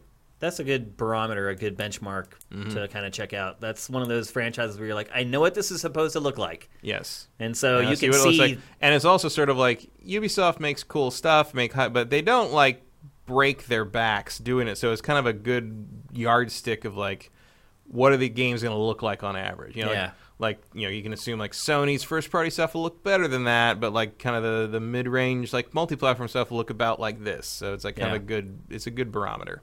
Yep. Also, next gen, this gen, whatever, just get Beyond Good and Evil 2 in my hands, whatever it frickin' takes. I want to see what Nintendo does more than anything, because I'm just completely... Well, that's just so far out, though. It is, I guess. I mean, Switch is already like 3 years old, and Nintendo does kind of stick to that 5-year plan. Yeah, we're years away from Switch 2 still, I think. I'm just interested because it's like... They're not going to talk about it next year. They're going to let everybody do their thing. But it's like, what does Nintendo do now? Like, it's very interesting. Like, does it release another console? Does it just stay with handhelds? Does it not release a console at all? Like, I think you just keep releasing more powerful Switches. I guess. Yeah. Keep everything in the ecosystem. Just do the cell phone model. Yeah. I mean, now that we know pretty much everything about PS5 and Xbox 2, like, I've kind of started turning my attention to, like, what does Nintendo do now? Mm-hmm. Because Nintendo just keeps... Nintendo's system is in its prime. Like, you don't need to do anything yet. Like, but it's doing it right now. Like, behind the scenes, it is already figuring out. We don't need to worry about that for another year and a half. Yeah. I mean, at minimum. I mean, at this point, we don't really need to worry about PS5 and Xbox 2 anymore either. We kind of know what they are. I think there's more mystery for Xbox 2 at this point. Definitely more for Xbox 2, but the question becomes like, what is this OS? What are the OS going to look like? What are the capabilities going to be not in terms of form hardware, factor look like, but in terms of like bells and whistles and what the user experience is going to be and which one do you want to use more than the other? You know. Yep. If the power levels are identical, which environment is more attractive to you, basically? And I mean, really, it's Sony, because they're going to have Sony Santa Monica and Guerrilla Games and all those first party things. But like, it's always interesting to me to see the OS and what they did with. I mean, it wasn't as interesting last gen because it sucked. The PlayStation 4 was just the crossbar thing again, and Xbox One was like, what did you do? Yeah, but you ruined a perfect system. But I remember the 360 sort of ushering in that idea when Jay Allard came out and sat down on the stage in his hoodie and talked about his hoodie suit and talked about Velocity Girl making Tony Hawk T-shirts for money, and I was just like, yeah, that's cool. When you're kind of taking us through what it is like to use this system in a way that was never actually implemented. But that stuff is interesting to me. Like finding out how. What's that day-to-day life going to be like with that piece of hardware? I get it. Justin Horman brings up something he was asking about blocking Kojima earlier. You can just block the games. So if you're sick of seeing like Death Stranding stuff in your Sift, just go to the game page for Death Stranding. And right next to the title, there's like a little gear there. And you can just click that gear, and in the drop-down, choose to block all the content from that game in your Sift, and you'll never see it again. You do have to remember to go back and manually turn it back on, though, so be careful. I think that might be it. Do we have any other questions? S1 Agathor, thank you very much for subscribing via Twitch Prime. You're awesome. Oh, no, there's a lot more questions left. Oh, geez. Les David, do you think it's smart for companies to give games 1 week prior to the public release date, i.e. Death Stranding? I feel the hype is gone already with only media playing it and tossing it aside after a weekend. The media definitely did not toss it aside after playing it a weekend. The game is gigantic. It's like 60 or 70 hours long. Yeah, Edge's review isn't even going to be in their next issue because they couldn't finish it in time. Yeah, nobody just like played it for an hour. Although they did say the requirement was you had to finish it to review it, and they said that we ran out of enthusiasm long before we ran out of time. Yeah, there's a real mixed bag on the reviews. I don't really think it's mixed at all. There's like one outlet that I've seen that liked it. Oh, there's tons of 9s and 10s. I mean, really? They're not from like big out. I mean, but like the Metacritic is like 84. Is it? I mean, it's not. It's not. See, that's why we don't curate those sites to sift it. But I mean, GameSpot gave it a high rating. GameSpot's the only one. Like, they're up there. I mean, the most IGN 6.8 and the reflective text is the most level-headed take on the game I've seen so far. That felt like a pretty realistic view on things. I have a feeling, but I'm going to come in lower than that. Yeah. We'll see. It's going to be a struggle. My attention span. Obviously, that'll be in next week's episode. My attention span is so short right now with all the things I have to do that, like, the idea that this game is going to hold my attention for any length of time is a little crazy to me because it's just 60 hours of time. Well, no, we're not. I'm not going to get that done before Star Wars comes out, and maybe I'll go back to it before Christmas. But let's answer his question though, because we actually didn't. We just went on a tangent about Death Stranding. He says, "Do you think it's smart for companies to let the reviews come out a week before the game comes out?" I mean, it's better for consumers because you get to see what everybody thinks about something. I don't know if it's better for them. I mean, I don't know how many people are actually not going to buy the game because of how reviews turned out. Well, usually if a review disagrees with how someone believes a game's going to be to them, they just say the reviewer didn't know what they were talking about. Or they'll then they go buy 2 of them. Yeah. Right. To say, screw you. I mean, I did cancel my collector's edition. Oh, you did? I'm just going to, from Amazon, I'm just going to get the digital version and call it a day. And, I mean, I didn't cancel it because I don't want to play it anymore because of the reviews. I canceled it because I feel like this is going to be such a mixed reception that collector's edition will become hard to unload. Yeah, that's true. I didn't want to get stuck with it. That could be a problem. Yeah. So I'm just going to get a digital one and call it a day. I don't think there's any problem with putting out reviews early as long as the game is good. That same thing happened for God of War. Yeah. It didn't hurt God of War sales. I certainly wouldn't say the hype is gone. I don't know what you're talking about. Yeah, neither. It's the only thing anyone's talking about other than the Deadspin thing. Yeah. The chatter on Twitter is nothing but Death Stranding takes right now. Yeah, I think it works as long as the game is good. If the game's bad, it doesn't matter whenever you good let people or review like at least controversial or discussion worthy. I mean, I say Death Stranding is whether you like it or hate it. There's something to talk about. Yeah. I will say this. Am I surprised that Sony let the reviews get out that early, knowing what the game was? Yes. Yeah, for this specific game, that was a little surprising. Like God of War, sure. Like if you had played that before it came out, you knew it was going to be great. You knew it was a concept that had been accepted by millions of people already. With this game, it might have been a mistake to let the reviews go out a week early.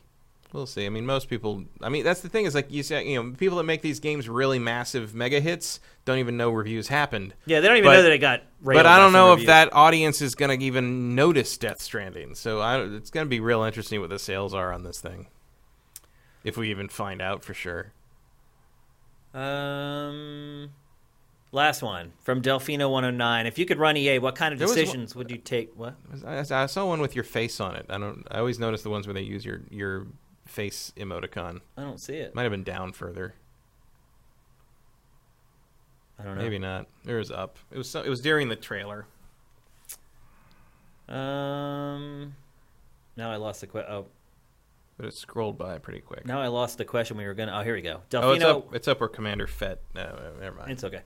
If you could run EA, what kind of decisions would you take from a company standpoint to satisfy your customers, leverage old relevant IP, etc.? I mean, we kind of answered this. We covered it. We did the whole topic on this already. All right, we'll answer one more. Politics, we're not going to answer that. One super master gamer, what game genre do you think should innovate next gen? The sweeping up ghost with a vacuum genre. I don't know. I mean, all of them, really. I mean, the shooters are the most popular genre, so they should lead. They should. Are they? They sell the most, yeah. Do they? Yeah, they do. Absolutely. Is GTA a shooter? They may consider it a shooter. Sure. I would say it's more like the open world adventure is the juggernaut these days. It's not for sales, though. I mean, you got to figure you have Call of Duty selling 30 million every year. So just from one game, you have that huge lead just right there. Sort of, but they don't lead the charts all that often. I mean, yeah, they do. Mario Kart is the thing ripping the charts up. Where's our kart racer innovation? Yeah. I mean, I just think shooters are generally what leads the industry ahead. I would like to see proof of that. I don't think that's true anymore. It is true. I don't think it's true anymore. I'll dig it up and text it to you in a bit. But maybe anyway, if you incorporate microtransactions. So anyway, whatever the most popular genre is what should lead. It's because it's what people are playing the most, and it's what people trust the most, so they're going to buy it even if it has a new idea. If you build an entire game around a new idea, people tend to shy away because again, I think that might happen to Luigi's Mansion 3. People look at it, they're like, what is that? I don't get it. I don't want it. So I think generally you need to innovate in a genre that most people are accepting of and most people are willing to play. I don't think you can ever predict what the innovative genre will be because it comes out of nowhere every time. I think he's saying what genre should innovate. Well, yeah. I mean, should innovate next gen. I mean, all of them, but like I don't know what. He's telling you to pick one. Which genre is most important to innovate next gen? Well, that's the thing is I don't care about innovation nearly as much as execution. Okay. Like new ideas are not as important to me as doing something well. You've said that before. Which is, again, I think Luigi's Mansion is a really good example of that. Yep. Like, they didn't reinvent the wheel with Luigi's Mansion 3, but they sure perfected it. They sure did. And no one else is going to do it. So it's a party of one. Yeah. No, there was not going to be a PUBG for Luigi's Mansion. As awesome as that would be. All right, that's it for GameFace 189 here on Sifted Games at Sifted.net. If you are listening to the show on Apple Podcasts or on Google Play, head to patreon.com/sifted and pledge at least $1 a month. At least. If you're getting 3 hours of entertainment a week, 12 hours of entertainment per month, you can kick us a frickin' $1. Please kick us more. That would be great. But at least give us $1. And if we have enough of those people... Kick Shane repeatedly. And that is our request. And if you pay me $1, I'll let you kick me. How about that? That's true. Happens at the Game Awards every year. Very few people know that. Yeah. The same holds true for you folks on YouTube. If you're consuming this show for free, I know a lot of you guys are using ad blockers. You're not doing anything for us. You're just consuming the show. Go to patreon.com/sifted and help the brothers out. If you want the show to keep going, that's the only way it's going to happen. Updates on Sifted 2.0. Brent had a baby. Congratulations to Brent. He and his wife just had a new child. So some of the site development stuff has been put on hold for a little bit. The target for Sifted 2.0 for all the other stuff that's coming is probably going to be like the first week of January. We're probably going to launch it in the new year. We have other surprises and big announcements coming for Sifted 2.0 as well. In addition to the site being redesigned, there's some other stuff going on behind the scenes that's going to make a huge difference for us. So please support us. We appreciate everybody. Look, if you can only just watch on YouTube with your ad blocker turned off, we appreciate that too. If you can only just watch the show and share it on social media, we appreciate that too. In fact, that is one of the best things that you can do, is going on social media and saying everybody needs to watch or listen to this podcast. I saw some people, there was some article posted, like the 10 best gaming podcasts, and of course we weren't included on it. But some of our fans got into that thread and were voicing their opinion. That's where you make a difference, because people that go to that article are looking for new gaming podcasts. So if you ever see stuff like that and you believe that we're a good gaming podcast, go in there and be like, it's freaking GameFace. That makes a difference. Those people are looking for gaming podcasts. And if you go in there and there's a group of you in there saying y'all are crazy for not having GameFace on there, everyone who reads the article is going to be like, well, what's GameFace? It works. So if you can't afford to help us financially, you can help us maybe even better than the people who are giving us money. So that's all we ask. Help us out however you can. We'll be back next Tuesday, same time, 1 p.m. Pacific, 4 p.m. Eastern. Another big episode of Big Games, definitely Death Stranding. I cannot wait for that discussion, Matt. Because you and I, we have different perspectives on games, but I have a feeling this one might be one where we come together on. We'll see. But anyway, Death Stranding will definitely be in the show, along with a couple other big games. It's just full steam ahead here for the rest of the year. So I'm going to want to do a bit where we bring up all the old trailers, and I remind you of how gushy and excited you were about all the different Death Stranding trailers. I'm like, how do you feel now? Yeah. I'm just going to lay on a couch and Sigmund Freud you. I wasn't even that excited about it. I just said that I was going to give it a chance. Oh, you were like, oh, this looks amazing. I can't believe that he's doing this crazy shit. I mean, not that you thought the game I'm going to go back and look for that, because I don't remember that. You were pretty hyped about this thing. I don't remember that at all. Back. I remember me being the one who was giving it a chance while you were the one shutting it down. Yeah, I mean, that's true. But you were maybe that's just spectrum-wise. It's just my journalistic nature. Like, I just don't shut anything off until I experience it. It's just the way I am. I don't shut anything off, but I know history means something, and I had no reason to expect anything different from him. And maybe without Solid Snake in the mix, it's finally a little more obvious what he is. The Emperor is wearing no clothes. We'll see. And neither is Norman Reedus. 7 days. Matt, Kyle, and I right here talking Death Stranding. You better be there. We'll see you then. Cage match. GameFace is up and out.